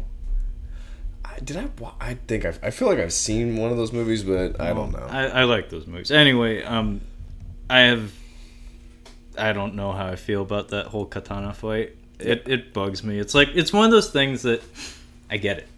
It's like the example I always use is Vin Diesel and The Rock. When you make Fast and Furious 5, and you have those two components in your cast, the two biggest arms in Hollywood. Yeah. If you do not slam those two guys together, you're a fucking idiot. Yeah.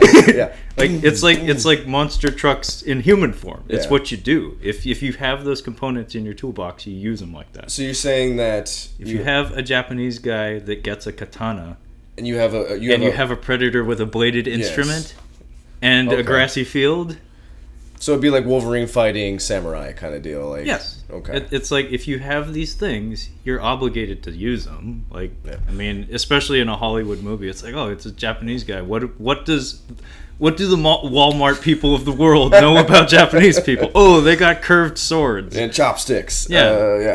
Yeah, they have chopsticks and curved blades. Yeah. And they die honorably. Honorably. He's half Japanese. I can't do the voice. Yeah. It's wrong. It's racist if I do it. He's allowed to do it. Yeah, I'm allowed. But yeah, I mean that plays into my other complaint that I mentioned earlier. It's just the number of heroic sacrifices in a movie about the scum of the earth. Scumbags, yeah. These people like throw themselves numerous times onto the sword where Oleg or whatever the fuck the Russian Dmitry Olaf. Vitaly Olaf, whatever the fuck. They're all Dmitry. He dies saving Topher Grace.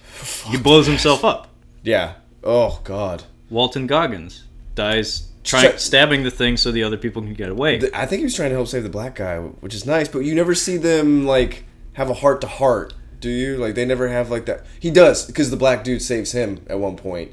Well, hang on, which black guy are you talking about? The big, remember at the very beginning, he's got, like... No, I'm talking about way later in the movie. No, I'm saying is, like, we didn't have that moment of, like, why would Walton Goggins do that? Oh, yeah. I think there was a scene where the black guy, like, helped him out or saved him or something like that. Yeah, no, I mean, we're introduced to them grappling with each other, and they decide not to kill each other after. They're perfectly cool with each other after that. Is he racist? I think the assumption is that Goggins is pretty racist because it's a white dude in a prison outfit with a knife. It's safe to assume. I don't know if anything's actually said. Plus, I did see Hateful Eight, and he's kind of racist in that. I mean, African guy though, like it's like really you have any feelings on African people? But fun fact: the quote unquote black guy that was Mahershala Ali. I've seen him. I've seen him from something else, but I can't. I think he won an Oscar for Moonlight. Was that him? Oh. Yeah, he became something. I'm a terrible person. I've never seen Moonlight. I haven't. For shame. Yeah, I haven't either. But point is, he's like slowly becoming a household name now. Gotcha. But he's one of the early kills in Predators. And the way he dies is questionable because I don't even know what the fuck happened. He's the sacrifice bunt. Adrian Brody, they find the Predator encampment and they find the strung up Predator. Yeah.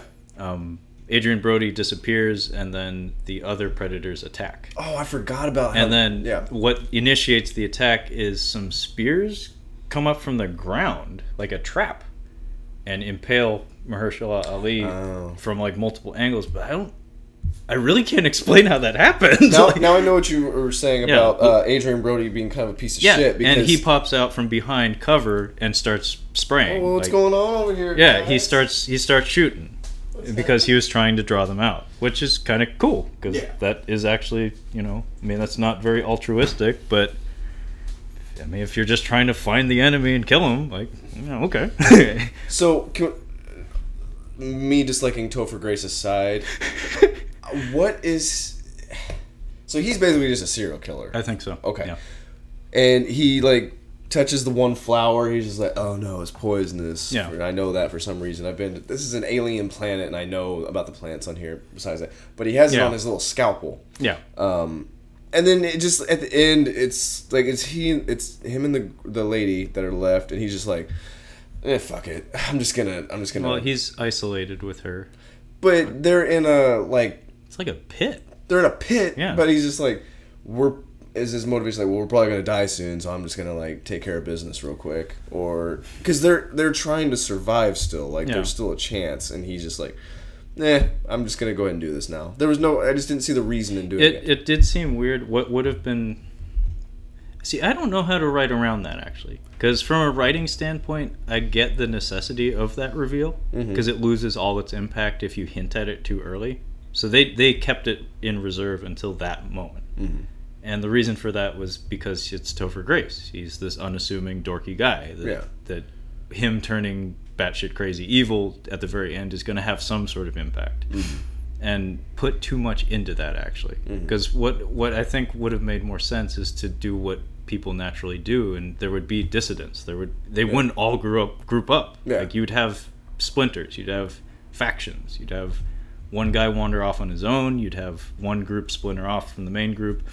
There'd be that classic scene where people in the group butt heads. Where they even had in Aliens vs. Predator Requiem, where it's like, we need to go to the hospital to get the helicopter, and the sheriff guy says, no, we need to go to the rendezvous with the government guys. And she's like, if we do that, then everybody's gonna die or whatever. And that's the moment we didn't get in Predators. No. And I don't know, like, I feel like the way you would have made that reveal make more sense, it would have lessened the impact. But the way you make it more sense is that you show that he has impulse control issues. Like, maybe when he's alone or something, he's talking to himself, or like when he's with her, like, you can tell he's nervous around her in particular. He doesn't but he's normal. Like, he lies at the very beginning. I noticed it. Yeah. And then he cut yourself down, and then he uses a scalpel, and someone kind of looks at it like, I think it's Dimitri. He's just like, but Dimitri, he played Dimitri. Like, he took him as like his human shield. But he's got a giant head. But then he stole Dimitri as a family photo and tried to use it for sympathy points. Yeah. So it's shown that he's manipulative. But, he's also helpless and unarmed for the most part. I guess it's enough of a red flag that you're paying attention to it. You're like, this guy's a little off. Like, what's his deal? And you know that everybody else is either a criminal or a mercenary or something. Or isn't the lady CIA or something? I can't remember what she. I don't remember her story. I don't remember her deal. I think she was like CIA though, because she knew about Arnold. Like, she knew about him. Yes. So I think she was like a spook of some sort. But I feel like the Topher Grace thing was stupid. I did like, he did have a pretty, it was kind of brutal. It was subtle but brutal, because he's like kind of dying, and he's just like, and the Predator just like an animal you're putting out of its misery, he just like stabs him in the back, like straight through the lungs. It doesn't kill him though. He's just like, you get to hear some sputters. But yeah, like it's. You remember Zodiac? Did you see the I did. The two people at the lake? Yeah. It's like he's like, you have that stab, like it's fucking brutal because you're actually seeing it, and it's kind of like that where it's just real subtle and real quick, but it's just like the impact, like, oh fuck, that really hurt. Yeah, and then he turns him over and he explodes, which I'm not a big fan of explosion deaths, especially when it comes to spike killing. Like, Neil the Professional. Sorry. To me, explosions don't have as much emotional resonance. So if you have a character like that the audience is intended to hate, you can't blow him up. No. Because it's impersonal. You need him to suffer a little bit. Well, you can't savor the little details. Yes, exactly. No, it's fine because all the things that came before that. Like, actually, like, say what you will about the Batman voice, Adrian Brody whispering like a snake, like, I'm fast. That was pretty fucking cool. I'm fast. When he stabs him in the mouth. That was okay. That was pretty fucking cool. I like a good mouth stab. Yeah. A non-fatal mouth stab. That's actually a really funny death in Punisher. The Tom Jane Punisher. Oh! And then he gets him in the jaw. Dude, I wrote an entire article about that 5-second sequence. Oh my goodness! Like 1,000 words just about. Oh! It's so funny. From a logistical standpoint, that sequence is hilarious. It is, and. Doesn't he blow up the other son? He's like, you killed my sons. Both of them. There's a funny. I know you don't watch the show. Anybody listening to this, watch Archer. It's a great show. But he's infiltrated the Irish mob. Like, he's had to. Like, he basically has to hunt down the Irish mob, and they're not cooperating. So what he's done is he's handcuffed one guy, and he's put a bomb up his ass. Oh, man on fire style. Just enough so that if he tries to release, it'll blow up. And she's like, really, you had to do that? And he's like, oh no, it's just a smoke bomb. And the guy's like, oh. It blows up, and he's like, oh, maybe it was an actual bomb. Oh no. But I had that in my head when I was watching Punisher not too long ago. I'm like, I wonder if I can't remember what he does to him. I think he puts a bomb somewhere on him. But he gives him a whole spiel about isometrics. Oh, yeah. He's like, you look like a strong kid. You ever done isotonics or isometrics or whatever? He's like, a small weight, you hold it up though. Hell of a workout. And yeah, it's like he's like pinned by like a bookshelf, and he puts a bomb on a cord that's suspended from the ceiling. So if he drops his arm, it'll pull the trigger. Gotcha. Yeah, that would have been hella funny though. If like he's like trying to look all cool in front of John Travolta, and then like explosion, he's like, "Oh shit!" He's like, "Whoa!" He's like holding his ears. Like, he's oh, like, man. "Totally didn't mean to do that." That was supposed to be a little bit longer. More like, I wanted him to live. Like, he was supposed to sit around for a little while. He's like, yeah, somebody had to tell the story. Shit. So AVP. You say that's the bottom of the barrel? I hate it. I agree. Absolutely I've heard it criticized before for the lack of violence. There's no blood, I think.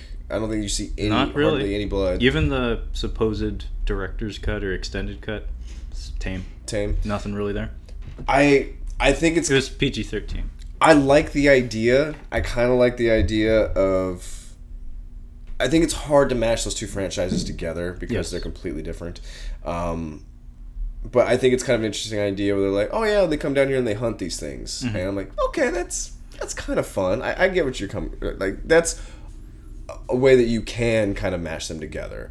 Well, and the idea of a ritual being what is the instrument that brings everything together, it writes off the whole, like, wait, don't they spread? Like, if you make it a ritual in an isolated location, that's like, okay, this makes some sense, that this can be repeated with, But are they trying to say also, like, this has been happening for, like, millions of years, and these guys are older than... Yeah, they show that it happens in, like, ancient times. Yeah. And Predator 2 touched on that, too, because when Danny Glover kills the Predator and that, he gets the Ben Franklin gun. Yeah, the Ben Franklin. Yeah, it has, like, some, like, 1500s or 1200s date on it. Yeah, it's like 1500 or 1700 or something. It's crazy old. And it's a black powder pistol. Yeah. It's a flintlock. Yeah. And so that whole point in that movie in the early 90s was just to point out, oh, they've been doing this a while. Yeah. And AVP says they've been doing it a long while. Mm-hmm. And potentially... The thing that gets kind of stupid is when they, like, start to make the Predators out to be like the equivalent of like the Egyptian gods. Where it's like, they taught us how to build pyramids and we worshipped them. It's like, okay, now we're tying things together too tightly. If you were to like read the script and like whoever wrote this was like just smoking weed constantly because it just... I think Paul W.S. Anderson may have had a hand in writing it. He's big on his high concept action movies. It's too smart to the point that it becomes dumb. I think it would be a watchable movie, but like the only reason why I'm rewatching like the Predator movies and stuff like that is I like the makeup effects. And I like to see like the gore. I want that's what I'm here for like some cool kills. I want to see. Don't get none of those. I want to see people mangled. Like you don't get none of that. You don't get it. You don't get none of that in AVP, and I would argue you get potentially the worst Predator costumes in the entire history of the franchise. Yeah, it looks like shit. Does that maybe have to do with the fact that they are... this is a cold climate. Now, Predator, at least in the first two movies, has been in very warm climates. Yeah, it's actually spoken at least once or twice in the first one when it gets hot. And in Predators. That planet seems to be subtropical. Tropical, at least. It looks tropical. Yeah, so... the lore. I've read some of the comics and played some of these games, so I know they're called Yautja. Yautja. That's the name of the species. Wow. They're known to favor high temperature. Okay. Are they mammals? Because they seem to have the same endoskeleton as humans. I don't know that much. They have a different head. They have the same number of digits. Have mandibles and. They have what appears to be reptilian skin. They have opposable thumbs because every time the Predator takes off his mask, he has to very lightly just put his entire hand, both hands over the front, and slowly pull it off. Yeah, and he has his perfectly manicured fingernails that go tink. You do it one time in the first one, deservedly, because that is when we have him. That is a grand ass reveal. Did they could not have shown him in the trailer, did they? Did they show? I don't think so. I think it was just really dramatic narration and just Arnold and guns. Could not shelters. imagine being in there like opening weekend, like there's this new Arnold movie, Predator, and you get the reveal of him. You're like, holy shit, that is one of the coolest creature designs ever. Yeah. Well, not only that, but you see him standing opposite Arnold, and he's a head taller than him. Well, the dude that plays him's like 7. Yeah, Kevin Peter Hall. How tall is he? He's like 7 foot, maybe plus. And he was like not even like just like like super skinny. Like Yeah. he's actually like a pretty big guy. I But think. the one shot that always stands out at me is when he does the Predator pose, the Yeah. spread armed, yeah. And there's one shot from the side that looks like Mortal Kombat or something, where he's hunched over and he's still bigger than Arnold, and his wingspan is just like this. I do love that pose. Oh yeah, that's why it was kind of nice to see it with King Willie in the second one, because it's like, it's iconic now. It's like when the Predator's ready to have a ritualistic like one-on-one with somebody, barehanded or whatever. Which they love to do. Yeah, they're all about that. They're like gypsies or the Romani or whatever. All about that street fighting.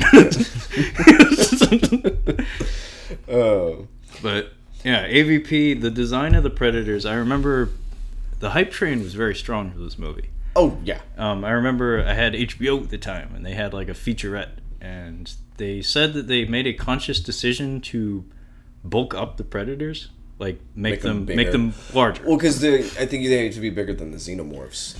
They have to be. Yeah, but you need to consider logistics. Like, in general, the lighting in the film is a problem. Oh god, it's don't get me started. it's very bright. It's very flat. Oh, I blame Scream. I still blame Scream for this. It's kind of a hideous movie at times to look at it. The special effects work is good. Like the CG for the Alien Queen holds up. Yeah, actually, the one scene I do like is when she gets wrapped up by the chain and she gets taken. I like that shot. That whole sequence at the end in the fishing village is. I mean, it feels like Jurassic Park or something, but it's a fun little monster fight. Mm-hmm. Most of the other alien effects are kind of garbage. But yeah, the Predator suits are too bulky. You can tell that they're not fun to move around in. Mm-hmm.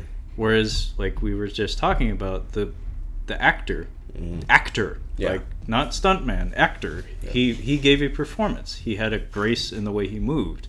It's very deliberate, like the way he laid his hands on his mask. The guys in the Predator movies, one of them has had a great career as a stuntman / man in costume. Mm-hmm. I forget his name, but I used to watch him on a website called Channel 101. Not as successful as Doug Jones. Not as successful, but like he's getting there, man. He's been Jason Voorhees, a Predator. He's done mocap for a couple of the Resident Evil movies. He's done some stuff. He's done some stuff. But Doug Jones has done everything. Yeah, he has. He's a silver fucking surfer. He's the weird thing from Legion. Oh my god, I rewatched that. Yeah, the Ice Cream Man. Dude, that movie is awful. It is terrible. It's so weird. Don't get me started. You saw that in the theater too, right? No. Okay, I did.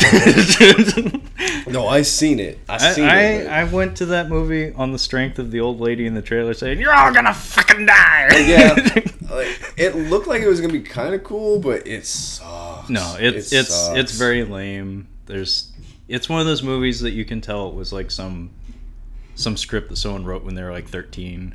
Yeah, and they're like maybe raised in a religious household. Yeah, that's what kind of interested me in it. I think at the time I enjoyed how would you put it, like movies that kind of mess with religion. Like Prometheus is kind of like Prometheus. To get back on Alien, surprise Alien movie. They completely are like, no, religion is completely false. We made you, basically. We're the architects. Well, yeah, and Ridley Scott is obsessed with that as a topic. Like he touches that in like so many of his films, and they very purposely added the main character's like religious bent. I love Prometheus. Just on a side note, I despise Prometheus. Yeah. Well, that's a talk for another day, though. But anyway, AVP, the Predators, the design of them, I fundamentally dislike, except for the main one because it's essentially a copy of the original Predator. Yeah. And the thing that drives me nuts about this movie in particular is these Predators are incompetent. There are 3 of them.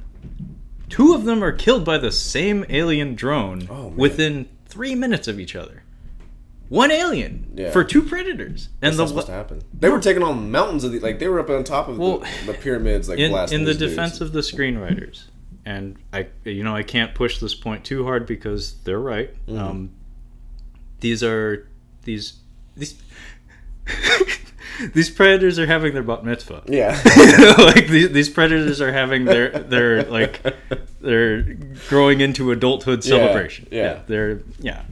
So they came in with their yarmulkes and they're looking for the Torah. They're there for their plasma casters and the Torah. They're young. Baruch Ata Adonai Elohim. Motherfucker. But the idea is these are predators who have not quite ascended to like hunter status. Yeah. So the idea of them sense. being less than stellar at what they do makes some sense. This But is 2 of them, like 1 drone for 2 of them, and we have an entire hive of these fucking things. This is like them being dropped into the wilderness with a pocket knife and like, here, go survive, go figure it out. Yeah, but it's like there's an expectation that both franchises will be honored. Both franchises will. That's the key to any versus movie. Is if you have King Kong versus Godzilla, you got to make King Kong look good, and you got to make Godzilla look. See, they thought they could do the fan service just by having Waylon be Bishop from Aliens. Well, and the remaining Predator is displayed to be like amazing. Like he does some crazy shit where he catches a chest burster in midair and snaps his neck. That's and cute. That is kind of He shakes his head. He's just like, yeah. That's cute, but it's kind of weird that he's like that many levels ahead of the other 2. And the other 2 happen to be the ones that have the more unique designs. And anytime you have something new, you want to see it do something cool, and you didn't get to see him do anything cool. It died too fast. Another thing about AVP is that it feels like a set.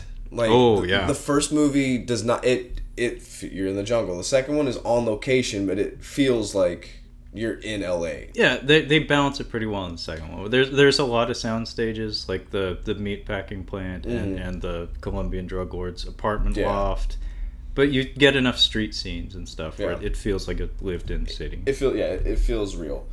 This one, like, so something that bothers me is when I'm I can't smoke pot and watch movies because this weird thing happens where if I smoke too much pot, I can't watch the movie. I see people acting. I don't see somebody playing a character. I see somebody like I'm sorry. I don't see the character. I see somebody playing a character, which was the problem I had with Blade Runner 2049 with Jared Leto.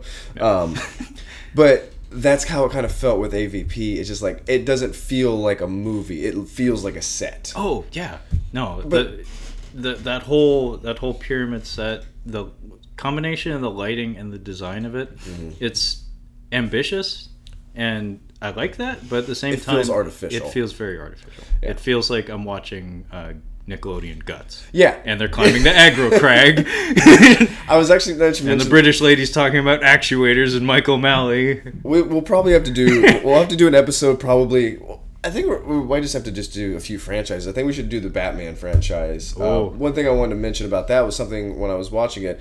I didn't realize, because I've seen this movie so many times, I didn't pay attention to this, that Schumacher was, I think, trying to, in what I noticed in Batman and Robin, pay homage to the TV series, because if you look at Mr. Freeze's lair, it looks like it just looks like a better built set from that TV show. Well, I mean, I think Schumacher's background was in costumes and production design, and I think Paul W.S. Anderson, same thing. Well, you just see the big ladder, and there's just a big button that opens up to where his wife is. She's dead. Yeah. There's no oxygen. She doesn't have... She's in a tube. She's in a tube. You have your wife in a tube, sir. She doesn't have any kind of breathing apparatus on. She's just a woman. She's a woman who's drowned in water, just floating. Like, she's dead. Yeah, she's very dead. But I mean, you like the sets in that movie, you can practically see, like, almost that it was like built on a rotating stage. It probably was, honestly. Like, I mean, that early action scene when they're doing the ice skating and stuff. Oh gosh, fighting the hockey guys. Like that feels like a rotating. It's Batman, and if you're going to be paying homage to the series, that's what the sets look like. If you look at like the Riddler set in there, it's just like that, oh just yeah, less I mean stuff. that we'll get into Schumacher someday. Yeah, but Camp is the name. Okay. That's the name of the game that gets thrown around whenever you're talking that particular brand of Batman. But anyway, but yeah, that's what I think that's my big thing. Is lighting is another thing that bothers me in movies, which is why I don't think Scream holds up as well for me, because it's the flattest lighting you'll ever see. I hate the lighting. Super bright. Like, I love the outdoors scenes at night where it's like, do we have like floodlights in this neighborhood, or what the fuck? You can actually see it in Fast and the Furious. You can see that they're on like an actual LA highway or expressway, and you can see those giant lights that they have on production. You can see the giant light lighting up the street. The late 90s and early 2000s were maybe the ugliest era of film that I've been around for. Well, I mentioned this. I was talking to a couple of buddies about Scream, and I'm like, I don't really like rewatching it because, like, even as a kid, I'm like, it's just too well lit. And they're like, but that's what makes it scarier, is because it feels like it's really happening. I'm like, no. My house didn't look like that. Watch Strangers. If you want to see like like lighting and like looks like it's actually happening, watch that movie. Yeah, that'll scare the shit out of you. It's naturalistic lighting versus just flat, overlit. Yeah. Just garbage. But no, when we mentioned that, so this movie is extremely bright. It's supposed to be filmed in, I'm going to say Antarctica, I can't remember. So snow, if you have that kind of atmosphere, it's going to be bright. Yeah. But one of the criticisms that I've heard, and I had with AVP 2, especially when you first saw it, what's the first thing that you can think of when you thought about that movie was it was hard to see. Oh yeah, it's muddy. It's dark. It's really hard to see, and like I said, I don't think you ever really get to see AP. Like, you don't ever get to really see the face. You get the idea of what's going on, but you do, but most of it's in the rain at the end, and it's hard to, like, it's so quick and it's so dark during those during those scenes that you don't really get a good shot. Yeah, I think that's a necessity though. That's how you make puppets look good. Also, the one of the designs, one of the problems I have with the design, his head is enormous. It's gigantic. It's the biggest head. Like, it's impossible for this thing to walk around. Yeah. Well, again, that's why you shoot him that way, is because I'm sure the guy in the suit was miserable. And you ask him to do stunt work wearing that thing, he's gonna be sore in the morning. So, I mean, where would you, like, my rankings were Predator, Predator 2, AVP 2, Predators, and then AVP. Would you agree or disagree? Would you say... I know you're probably not going to disagree on the first one. Yeah, no. Predator is... Yeah. Predator's the best. Like, there's... Even with this new one that's coming out soon, I seriously doubt it has a chance of standing up to the first Predator. No, there's no way. But... I don't know. 2 is fine. But that's all I can give it. Like, it's not... I think it's a fun movie. It can be fun. It's fun in kind of almost that like campy sort of way. It's winking at you the whole time. Yeah. And the first one didn't have that so much. It also sets up, and this was actually a debate my brother had for a couple of years. He noticed the xenomorph skull in the background, and I'm like, that wasn't the xenomorph skull. He's like, yes, it was. I'm like, no, it was not.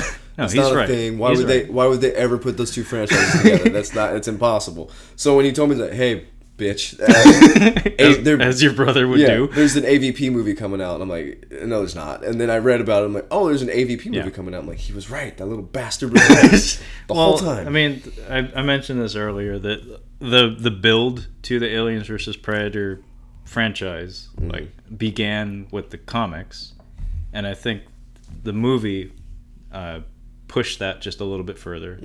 I don't know the timeline, but Jason Goes to Hell had the stinger at the end of the movie where Freddy's hand comes out and grabs Jason's mask. Yeah. So somebody had the same idea. But yeah, the Aliens vs. Predator franchise kicked off with the comics, and then very shortly thereafter they started making computer games and an arcade game, which I will say is one of the best arcade games I've ever fucking played. Really? It's fucking great. So yeah, by the time like the 2000s roll along, Aliens vs. Predator has been a thing outside of movies for quite a while. Yeah. So like the build to that movie it took forever to gain momentum, and securing the rights to the characters actually wasn't the problem. I don't really know what was. I think it was the fact that both franchises were pretty stalled throughout the 90s. Yeah, because Predator 2 was like 92-ish, 92. It was early 90s. It was between 92 and 94. And Alien 3 happened around that time, and that didn't do well as far as I know. 91. It either didn't do well, or the producers were not happy with it. The director was not happy with it. Was that... The Resurrection, I know, didn't really do well either with critics or audiences. I like all those movies. I like it. I think there's a lot of value to it. But yeah, you need to remember that both of those franchises were kind of dead in the water throughout the entire 90s. What had more hype? I think Freddy versus Jason had more hype than AVP. Yeah, I think so. I think a lot of it, it may have come out before too. I think it. I can't remember. Yeah, it was very similar. It was mid 2000s because they're both really well. Put it this way: a former Destiny's Child person was in the cast, so there you go. Yeah, you're right. Yeah. I think it was more enthusiastic because of what it is. Mm-hmm. It's a fucking slasher crossover film. Yeah. Like, do you know how hard it is to fuck that up? Like, they did it. But I kind of enjoy that movie. Whereas like Aliens and Predator, like you mentioned, they're very different franchises. See, I've seen the first Friday the 13th, and I've seen Jason X. Jason X looks like a porn parody, and almost is. It nearly is. Oh yeah, no, the combination of the soundtrack and the lighting and the performances, yes, it really does feel like it's on Cinemax. You take the sex scene from Predator 2 and you throw it into Jason X, you have a porno. Like it's. Oh yeah. Except for that scene is like head and shoulders better than like any of the production values in Jason X. Oh man, Jason X is awful. I still derive enjoyment. I enjoyed watching it, but it's pretty terrible. Did you have anything else to say about AVP? There's not a whole lot to say other than it rubs me the wrong way because it's PG-13. It's tame as all hell. How do you have the PG-13 Predator movie? Yeah, you can't have either one of those franchises. You PG-13. can't. And what also bugs me is that AVP Requiem did it better. Is that you have this human cast of characters that are there by necessity, and the whole concept, and this was even in the marketing, is that whoever wins, we lose. Yeah. Oh, fuck. The human characters in the first AVP are mostly worthless and are all taken out of the picture almost immediately. That's true. We don't even get any fun like getting picked off or anything. I mean, that's what you do with the human characters. That's why they're there, is to provide a body count. To keep the audience engaged. It's like the slasher movie rule where you got to kill someone every 10 to 15 minutes, otherwise they're going to get bored. There's not even a good death in that movie. No. Everybody gets dragged away. I think the Queen dying. I think that's the best death. Is her being, like arguably, yes. I think that might be the best scene. It's the best scene, I think, but the best death in the movie. I mean, the one that has the most emotional resonance is I can't even call it a kill. It's the Italian guy getting shot by the lady because she's a good actress and she shows that she cares. Then the Scottish guy dying was off screen. The guy from Gladiator with the scar on his face, the Irish guy or whatever. I forgot he gets like yanked into the ceiling or something. He gets nothing. It's that was effective in Alien 3. Yanked. That was effective. No, the warden. That was great. That was good. Well, I mean, that was great because it was during a crowd. It was during a crowd scene, and he's delivering a speech. And it's like gruesome and like what the fuck just happened? It changed the tone. Oh, it did. It's just like, oh, now this is real. This is real life. Now all these like shadows that Ripley's been screaming at, now they're real. But yeah, AVP, like, there's no good kills. And the human, I can't emphasize this enough, the human cast is erased from the film with the exception of the girl. Yeah. Almost immediately. Yeah, it's pretty quick. Like, I think, like, they even say, like, the pyramid rotates, like, every 10 minutes. I think it rotates, like, twice, and they're already all gone. Yeah, and it's just her. Everybody's and then the rest of the movie is just her and her dreadlock boyfriend. Yep. Yeah. which is kind of funny actually. I'm trying to think. Now, I thought that my favorite death from AVP2, I thought the best one was the dad dying, not the little girl's dad, like the military lady. That was mostly off screen. It was off screen, but I found it funny because it was so traumatic to the kid. Yeah, like, she's like, I saw a monster, and then I just saw my dad like kill my. Not only that, I got to watch as my mom carried me out of the room and didn't turn around. Yeah, like ran without turning back. I'm like, that's so. How does that make you feel about your mom now? Why don't you mention that the hot girl wants the hot girl? Like now, I want to see that. You want to see her split? Yeah, I'm almost positive that happens. I see. I want to see that now. Yeah. What? The acid deaths are kind of cool. The bully guy, your Chuck or whatever. Yeah, Chuck. His face gets melted. That was kind of cute. Because again, he's an asshole. Yeah. The audience expects something bad to happen to him. What's the worst thing we can do to him? Let's melt his fucking face off. I think the pregnant lady exploding was really good because she's just like flipped out. Like she's. You could tell that was thrown in there like. It's like, can we slip this past the censors? Will the studio let us do this? Because this is some dark ass shit. I think that might have been why they were able to get away with. Can you do that in Canada, by the way?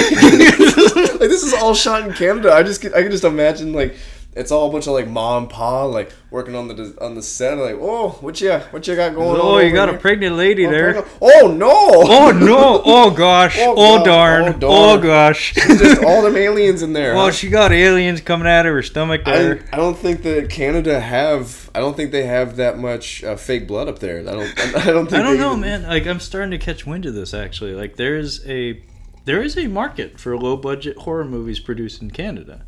Like that, it's a thing. Okay.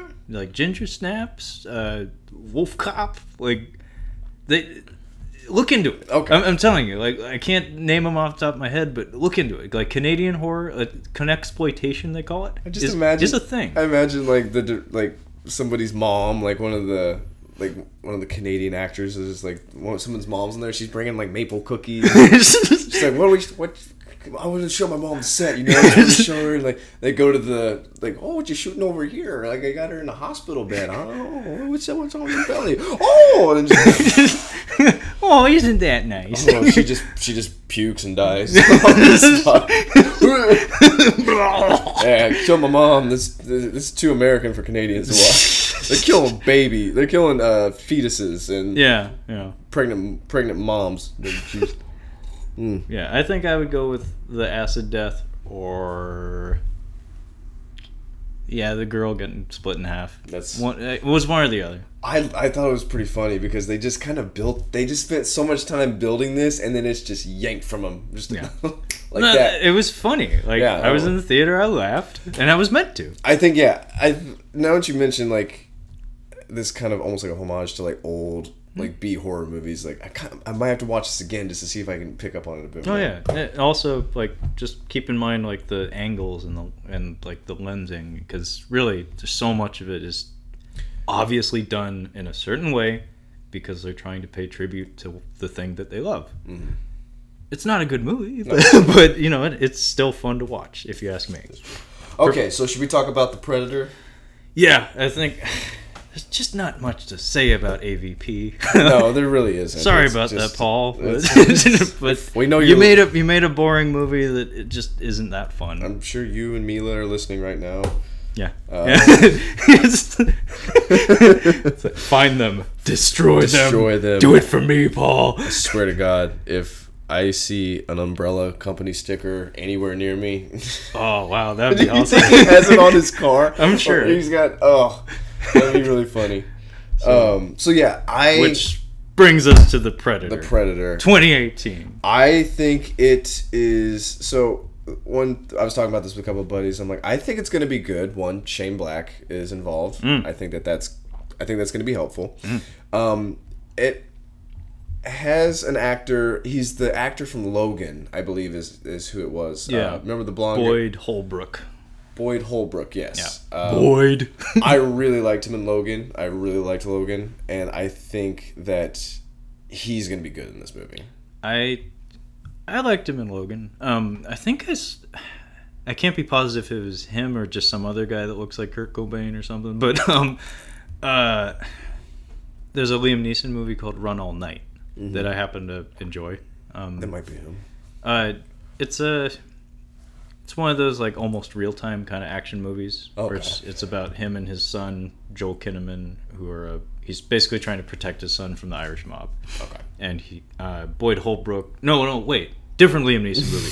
Shit. Walk Among the Tombstones. Fuck. I think. Do the thing. It wasn't Run All Night. It was Walk Among the Tombstones. It's about the guy from The Guest. He's a British actor that is apparently very good, but I've only seen him in bad things. I still need to see that. It's about him. His wife gets abducted by David Harbour or whatever, the guy who's playing the new Hellboy. Oh, yeah. He's a serial killer who abducts people, and he abducts like a money launderer's wife.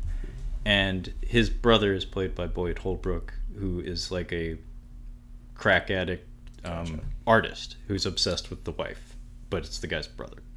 Anyway, he was good at playing like a drug-addled loser. Mm-hmm. So I've seen him in Logan and that. So I've seen him be a southern gentleman with a silver tongue that's a complete prick and is awful to children, and a crackhead artist who's also kind of a loser. So I've seen him play characters I'm not meant to like. Okay. Which makes me curious how he is as a leading man, because I don't know. It would be cool if they make him not good, because I think he's better as a villain. Well, that's the thing. Is like I look at the construction of the cast, and his name is pushed to the top of the list, which makes you assume he's probably the lead. But then there's a ton of other really likable people in that cast, like Tom Jane. Key. Yeah. Key, I think it's Keegan-Michael Key from Key and Peele. Yeah, the two of them alone. I'm concerned when you're going to do a horror movie and you have a comedic actor like Danny McBride in Alien. Alien Covenant. Fuck. He's good, but he's good in it. But like when I see Danny McBride, I think distracting. Kenny fucking Powers. Yeah, I'm thinking he's very distracting. I think he's gonna be funny, but he does a good job in that movie. And then when I see Key, he's crazy funny. Like I love Key and Peele, and he was really funny on Reno 911. He was a recurring character. He's really, really funny.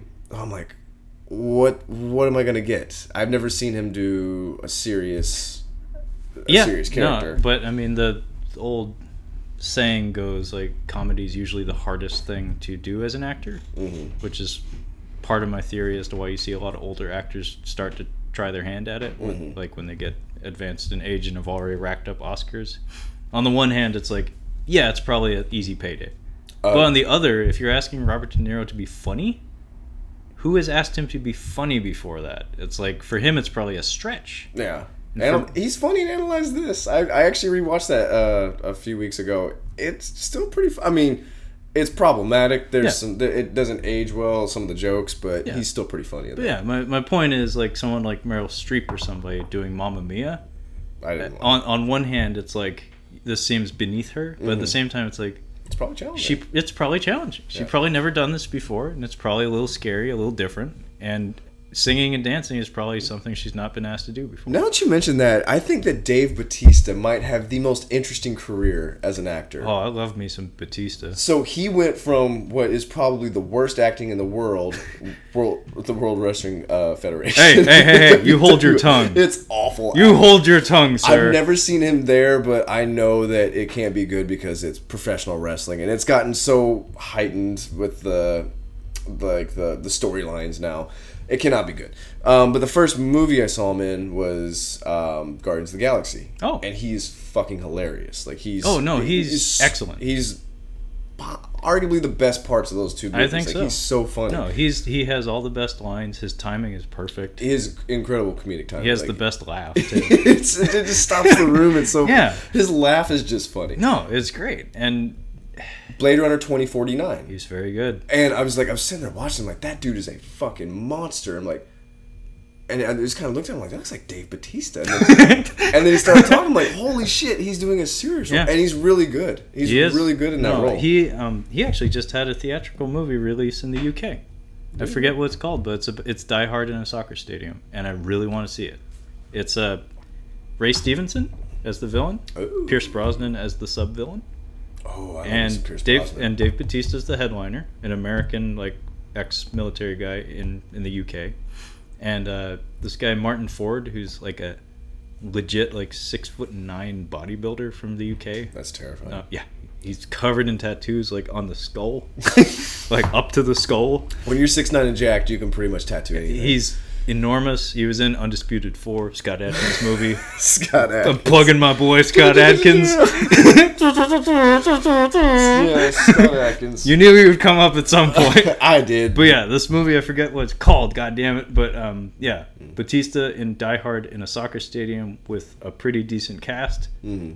Fuck yes. But don't before we get off Batista, because there's always stuff to say about Batista. There's a movie called Bushwick. Have you ever heard of it? I have not. Worth your time, man. Absolutely worth your time. It's the first like 10 minutes, maybe 15 minutes of it are like shot to be one take. I mean, it's obviously edited, but it's about like a portion of the country seceding from the Union and invading a New York neighborhood. Oh, really? And Batista, it's basically Batista and a young girl trekking across the neighborhood, like trying to go from one end of New York to the other, and it's shot in a very intimate, like voyeuristic style. And it's very low budget, but very ambitious. It feels kind of like a John Carpenter movie. Okay. And like all the riot scenes and stuff are like the details are great. There's even a scene where some like rabbis are getting rifles and fighting for the neighborhood and stuff. It's great. I'll add it to my list. Yeah. Batista is phenomenal in it. So I'm just kind of looking at the cast real quick. Olivia Munn, she is... Well, I'm sure you have a lot of beef with her. She ruined your boy. I'm a Packers fan. Yeah, she ruined Aaron Rodgers. So she was in X-Men Apocalypse. Wait. I don't think she says anything in that movie. That movie wasn't good, but not because of her. It just wasn't that good. Yeah. She was in Office Christmas Party, which was pretty funny. It's just one of those comedies that come out and then you just never remember them again. Like that, they just come out in that year. It just kind of has to deal with what's happening in our culture that year. And then next year, it's like, what's that reference to? I have no idea what they're talking about. Yeah, it's basically just like, let's get as many celebrities in this movie as possible, put asses in seats, script is secondary. Yeah. Let's just riff. Let's just get on the set and riff. It has Kate McKinnon. It's gonna be funny. But yeah, she's in that. And she's not really good. Like she doesn't really have a noticeable screen presence. She's not really funny. She doesn't really do doesn't really do anything. So, but that movie was better. Yeah. So I'm thinking that like you think there's an upward trajectory? I think there's an upward trajectory because I think that she might be in a better movie this time. I don't know what her performance is going to be like. I don't know, but I think it's convenient that X-Men was also a Fox production, so she probably like signed a multi-picture deal with them. I'd have to guess, and so it has Thomas Jane. Tom Jane, my boy. Tom Jane. Speaking of the Punisher. And Alfie Allen. He is from Game of Thrones, which you haven't seen. No wonder I don't know who that is. He is... You've seen him in John Wick. He is the guy that wants to buy his car. That's him. He's a good asshole. He is a great asshole. He's going to get killed. He's going to get killed real good. You should watch Game of Thrones because his character is very interesting. Okay. He, like you said, that he plays a good asshole. What happens to his character is interesting because he goes from being kind of an asshole to completely submissive and like it's really interesting. I can't really tell you too much about because the Ramsay dude, greatest Game of Thrones villain ever. And then Boyd Holbrook. I think he's from Kentucky, if I'm not mistaken. Kentucky. I looked it up because he's doing a really good job with that southern accent and he stretched it big time in Logan. He made good use of it. Yeah, he was from Kentucky. I'm like, he's doing that pretty well. I'm like, I think he might be from... He's a Johnny Deppman. Yep. Actually, I drove through Owensboro where Johnny Depp is from. So yeah, I think that in order for this movie to be good, I'm concerned now. I just saw this. I saw the CGI on this Predator right here. Do you see it right there? Yes. Oh my goodness. That looks awful. That if I had seen that first, I'm like, there's no way this is gonna be good. I think as long as it's violent, as long as they stick to the violence, because that's what you want to see in the Predator movie. Is I want to see cool kills and I want to see just like. Well, I don't know if you've seen the most recent trailer for it, but it reeks of someone in the marketing department hitting the panic button. Yeah, no, no joke. Like, I try to get in these people's heads as best I can, because it's been well publicized that it's been a little bit of a troubled production. They did. I mean, it's not uncommon for a big budget movie. I mean, not that this is a massive budgeted movie, but it's pretty common to have reshoots. And I guess the whole climax of the movie was reshot. Oh no shit. That's kind of a That's big not deal. what you want. That's not what you and want. it was done fairly recently. I guess they changed it from like a daylight scene to a night scene because test audiences didn't like it. They thought it wasn't intense enough. Okay. So that meant that the director on the set believed in the day shot. So his intent was to do that, but due to external forces, it was changed. Which usually that's a little bit of a red flag. Yeah. The one thing though, Go ahead. The most recent trailer was a Red Band trailer. Okay. I do know that there was some critical backlash because people thought that the movie was looking too goofy. Red Band trailer means explicit content. Usually it means you can't play it on like national television or something. Yeah. So the whole point of that trailer is basically to reintroduce the audience to like, oh hey, yeah, the violence is there. Like, Yeah. don't worry. I know we have the Key and Peele guy in this movie. Yeah. But there's blood. There's Trust blood. us, it's there. It's- So to me, that's why I think it's like kind of like there's a lack of confidence in the marketing, I guess. Well, that's the thing. Like, if I see Olivia Munn and I see Keegan-Michael Key, I'm like, I mean, he's a comedic actor. Well, like, think about like the bankability of these people. Like, he's the most bankable actor in there, if you ask me. I mean, yeah, I didn't And know he's probably secondary. Is too. Tom Jane in the trailer? Yes. I did not see He him. actually looks really weird. Like, he looks like a little gremlin, man. I heard a story about him the other day. I don't know if it's true. I'll mention it after this because but that might be why. Okay. But Because yeah, I don't know. he's in the trailer. He's not pushed as a marketing element though. It's not like that iconic scene in a movie or whatever where someone turns around and then the music stops. Oh, it's Tom Jane. It's like, oh my god, it's Tom. No, he's just kind of on a bus and says something funny. See, the only person I really want to see is just because I saw him in Logan is Boyd Holbrook. Boyd Holbrook. Well, the other element, and this is something that could toss a monkey wrench into things. This is the kind of stuff that makes me kind of nervous. I know there's a child in the cast. Oh. The original promotional material for the movie was a cast photo. Like, that was one of the first things we got. And it was all the people that you mentioned, and then a little boy in a yellow raincoat. Children in a Predator movie make me very nervous. That kid better die. Yeah, he better fucking die. Yeah, because, I mean, there's a... Kill that kid. For me, like, children are, like... on the one hand, yeah, a lot of 80s horror movies had children in them as protagonists or like major elements in the story very effectively, but Predator's not one of those franchise characters that seems to add up. Aliens does it really well. I think that the kid element in Aliens. Oh, it's beautiful because you have mother, child, Yes, it's queen, really, really good. spawn. You know, it's perfect. And the way they kill her is really good too. Yeah. They have her drown. Yeah. Like it's a really heavy moment because that was what Sigourney Weaver or what Ripley was working towards. Yeah, saving this girl. it's like losing a child in childbirth or something. And it's very obvious what they're trying to do. And it's very emotionally manipulative. It's good. It was very good. But when I think little boy and a Predator, the interactions between those two parties, God. it's like, yeah. What could you do with them? Want some candy? Want some candy was fine. It was stupid. It was stupid. But that's the extent of it. It's like, what else do you do between a little boy and a Predator?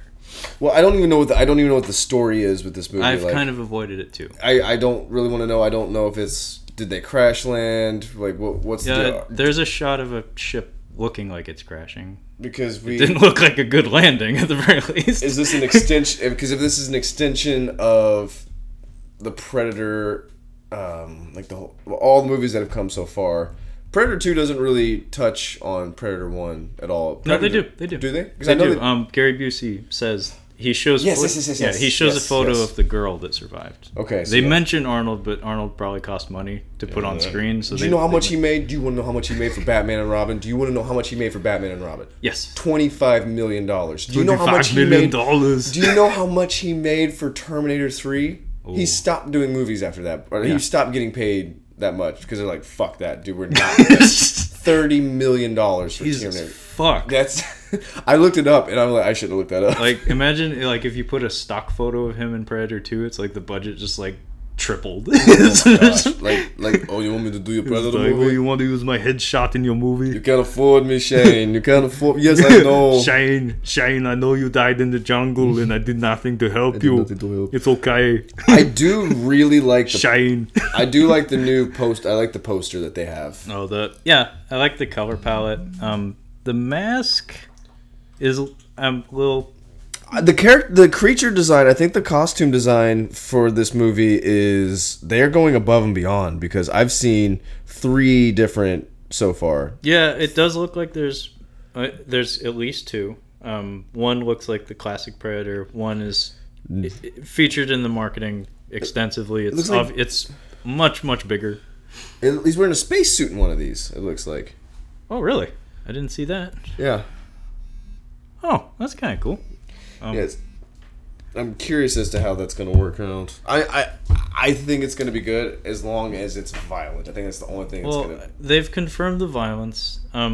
My apprehension comes in the form of the child. Yep. The tone, because I see that cast and I hear news of it being goofy, and I can't help but think that yes, that's probably true. Mm-hmm. That's fine.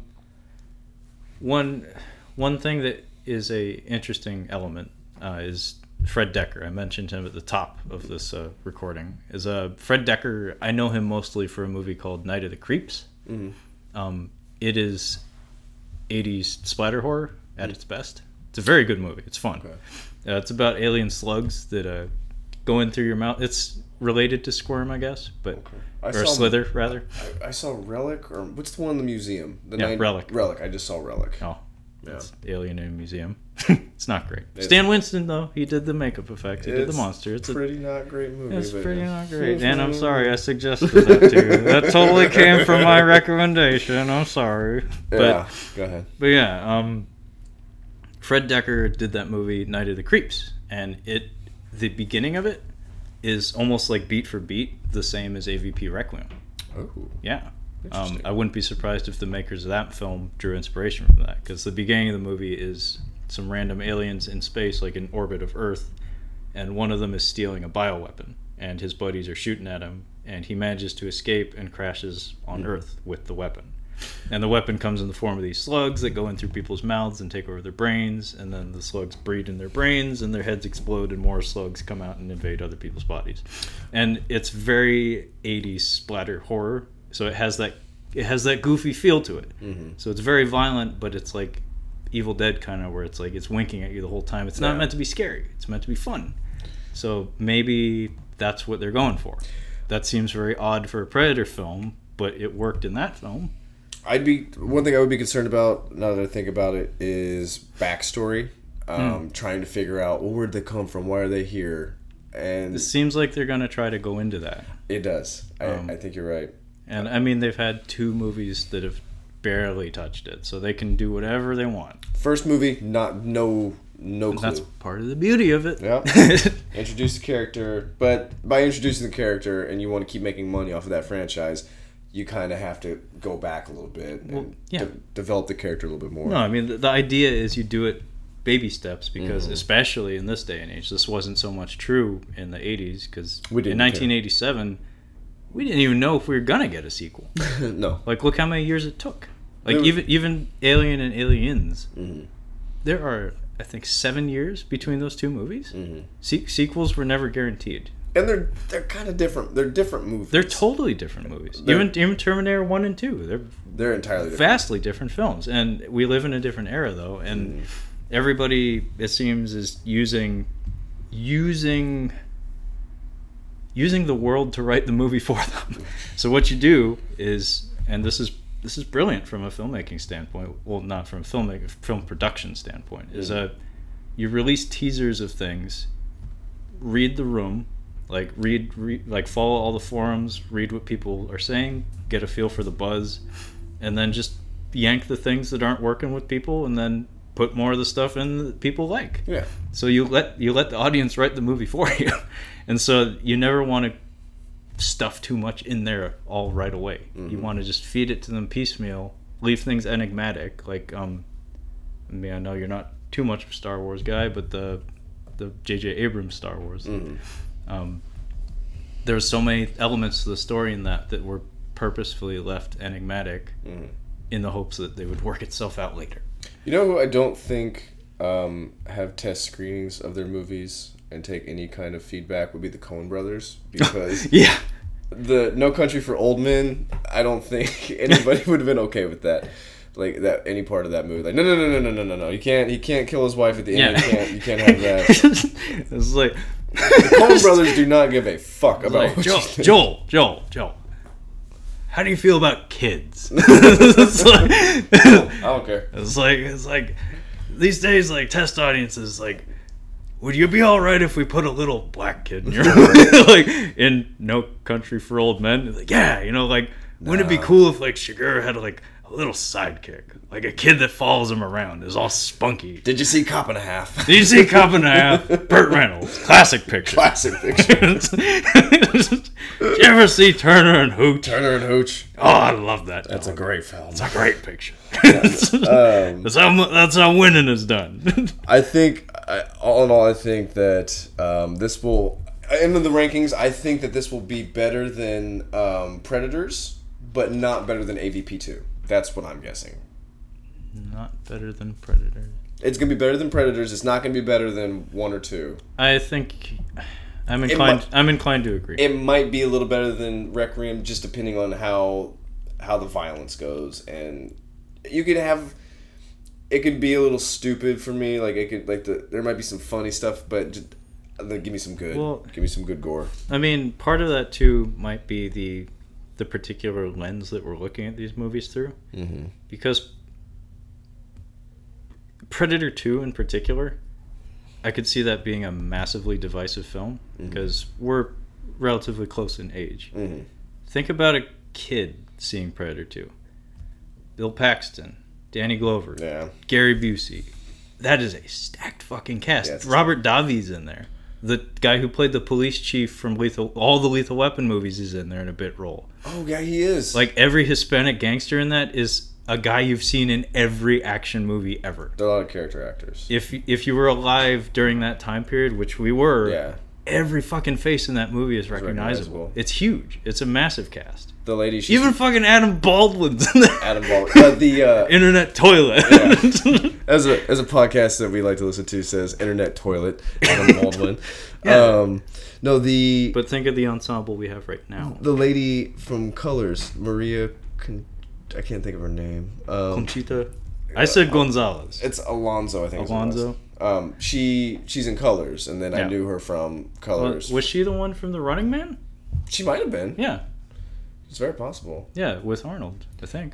Now that I think about it, the thing about those the first two movies that's good as well is that you have a really strong leader in both of those movies. Like Danny Glover commands that team. Part of why I'm curious about Boyd is like, can he be that guy, or is he going to even be asked to be that guy? See, I actually think there's one of the other guys that I've seen him in stuff, but I don't know what. Is it Trevante Rhodes? I think maybe that's who it was, or somebody's given some some exposition in that movie. Sterling Brown, I think it was Sterling Brown was the one talking like these things are big or whatever. I saw in the trailer. Yeah, I think he might be cast into the leadership role. I don't know. To me, based just solely on that, I got a Gary Busey vibe from him. G-Man. Okay, yeah. Like, you have your scrappy band of dudes, and then the government. Yeah. I got that. You think that's him? Okay, I got that from him. So, is Tom Jane going to be Han Solo or Reluctant Hero? I think Tom Jane's going to be Walton Goggins. I think he's going to be Reluctant Hero. I think that... I would love that. I love me some Tom Jane. Yeah. Oh. Him and Boogie Nights is great. Oh, yeah. No, he's great. He's fantastic. Give me the money. Yeah, that scene. But no, I've always loved Tom Jane. Okay, well, I think that's pretty much I think that's a wrap on the AVP. Yeah, I mean, there's not much else to say. We're both just speculating right now. It sounds like we both kind of consciously avoided like plot details and stuff. I've just kind of been following the production, but I'm cautiously optimistic. Sounds like we're basically in the same boat. And I think you're spot on. I do feel like Predator 2 though probably deserves to be ranked lower. It's just mostly nostalgia or something on our part. Yeah. I mean, I'm not gonna change your ranking. I think you got pretty spot on. But the Predator 2 is up higher just because of the violence for me. I think the violence is good in it. I enjoyed that. This one might bump it then because I think it has it. I think it has that over it. I mean, we're living in the age of Saw has happened. We've had Hostel, which is the better torture movie in my opinion. We're coming from like Texas Chainsaw Massacre to the beginning, which is brutal for the violence. I walked out of that. I couldn't. That's saying a lot, folks. I walked out of it because I smoked a little pot with a buddy. Like that's not a movie you watch. That is too heavy. Like we're living in the age where those movies have happened, and those movies are brutal, like very very graphic. This is a little bit different. This is gonna be like action violence. So I'm curious as to see how they go about it. Basically, at the end of the day, Shane Black, Predator. That's enough to get me to go see it. Yes. So we shall see. Until next time. Watch Blade Runner 2049.